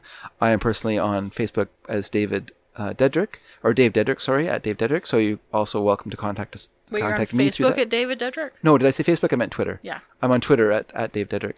And yeah, so there you go, everyone. So that's ways you can contact us. We don't have a phone number. Do not call us. But we do have an address, an email address, a place on our website you can contact us, and then through various forms of social media. You can also send us snail mail, I guess. That's what I said, snail mail. Oh, I didn't realize you said snail mail. Yeah. I missed it. Sorry. If you go to our contact us Right. section, you'll find Okay. an address there. You can contact us at. So there you go, everyone. Which is my address, basically. Right. So, Mary, Yes? that is the end of the show. Yep. So we bid you all a fond farewell Yes. until the next bye week, when you will see this show Fortnite. come creeping across the horizon in the creepy way that we creep here at the listening party. I don't know if that's how podcasts really get posted, but Like a caterpillar yes. coming over the horizon, Yeah. munching on a leaf. Are you just thinking about that scene from James and the Giant Peach? No, I'm not. Oh. But that's Because evocative. that haunted me. What a I caterpillar. watched that movie a lot when I was a kid because Yeah. it freaked me out, and I felt like the more I watched it, the less it would freak me out. It's just a freaky concept. It is. It's a kid in the middle of a peach with a bunch of insects. Yeah, but they also, the way that it's animated is so, like, visceral. Yeah, yeah, You know? It's very textured. that's true. I think it's that Henry Selick guy who did Nightmare Before Christmas. Is it? Yeah, I think so. Anyway, I thought you were going not to say Nightmare on Elm Street. Nightmare Before Christmas. I'm sure I said that. Oh, okay. All right. No, I thought you were going to say Oh, Nightmare you thought on I was Elm going to say Street, yeah. Nightmare? No. I was like, so that would make sense. It would. That's also visceral. You know, scary movies. Anyway, so bye. Bye, everyone. We were off topic a lot this week, huh? We sure were. Okay, well, whatever. It's fine. Deal with it, folks. Okay, bye. Bye now.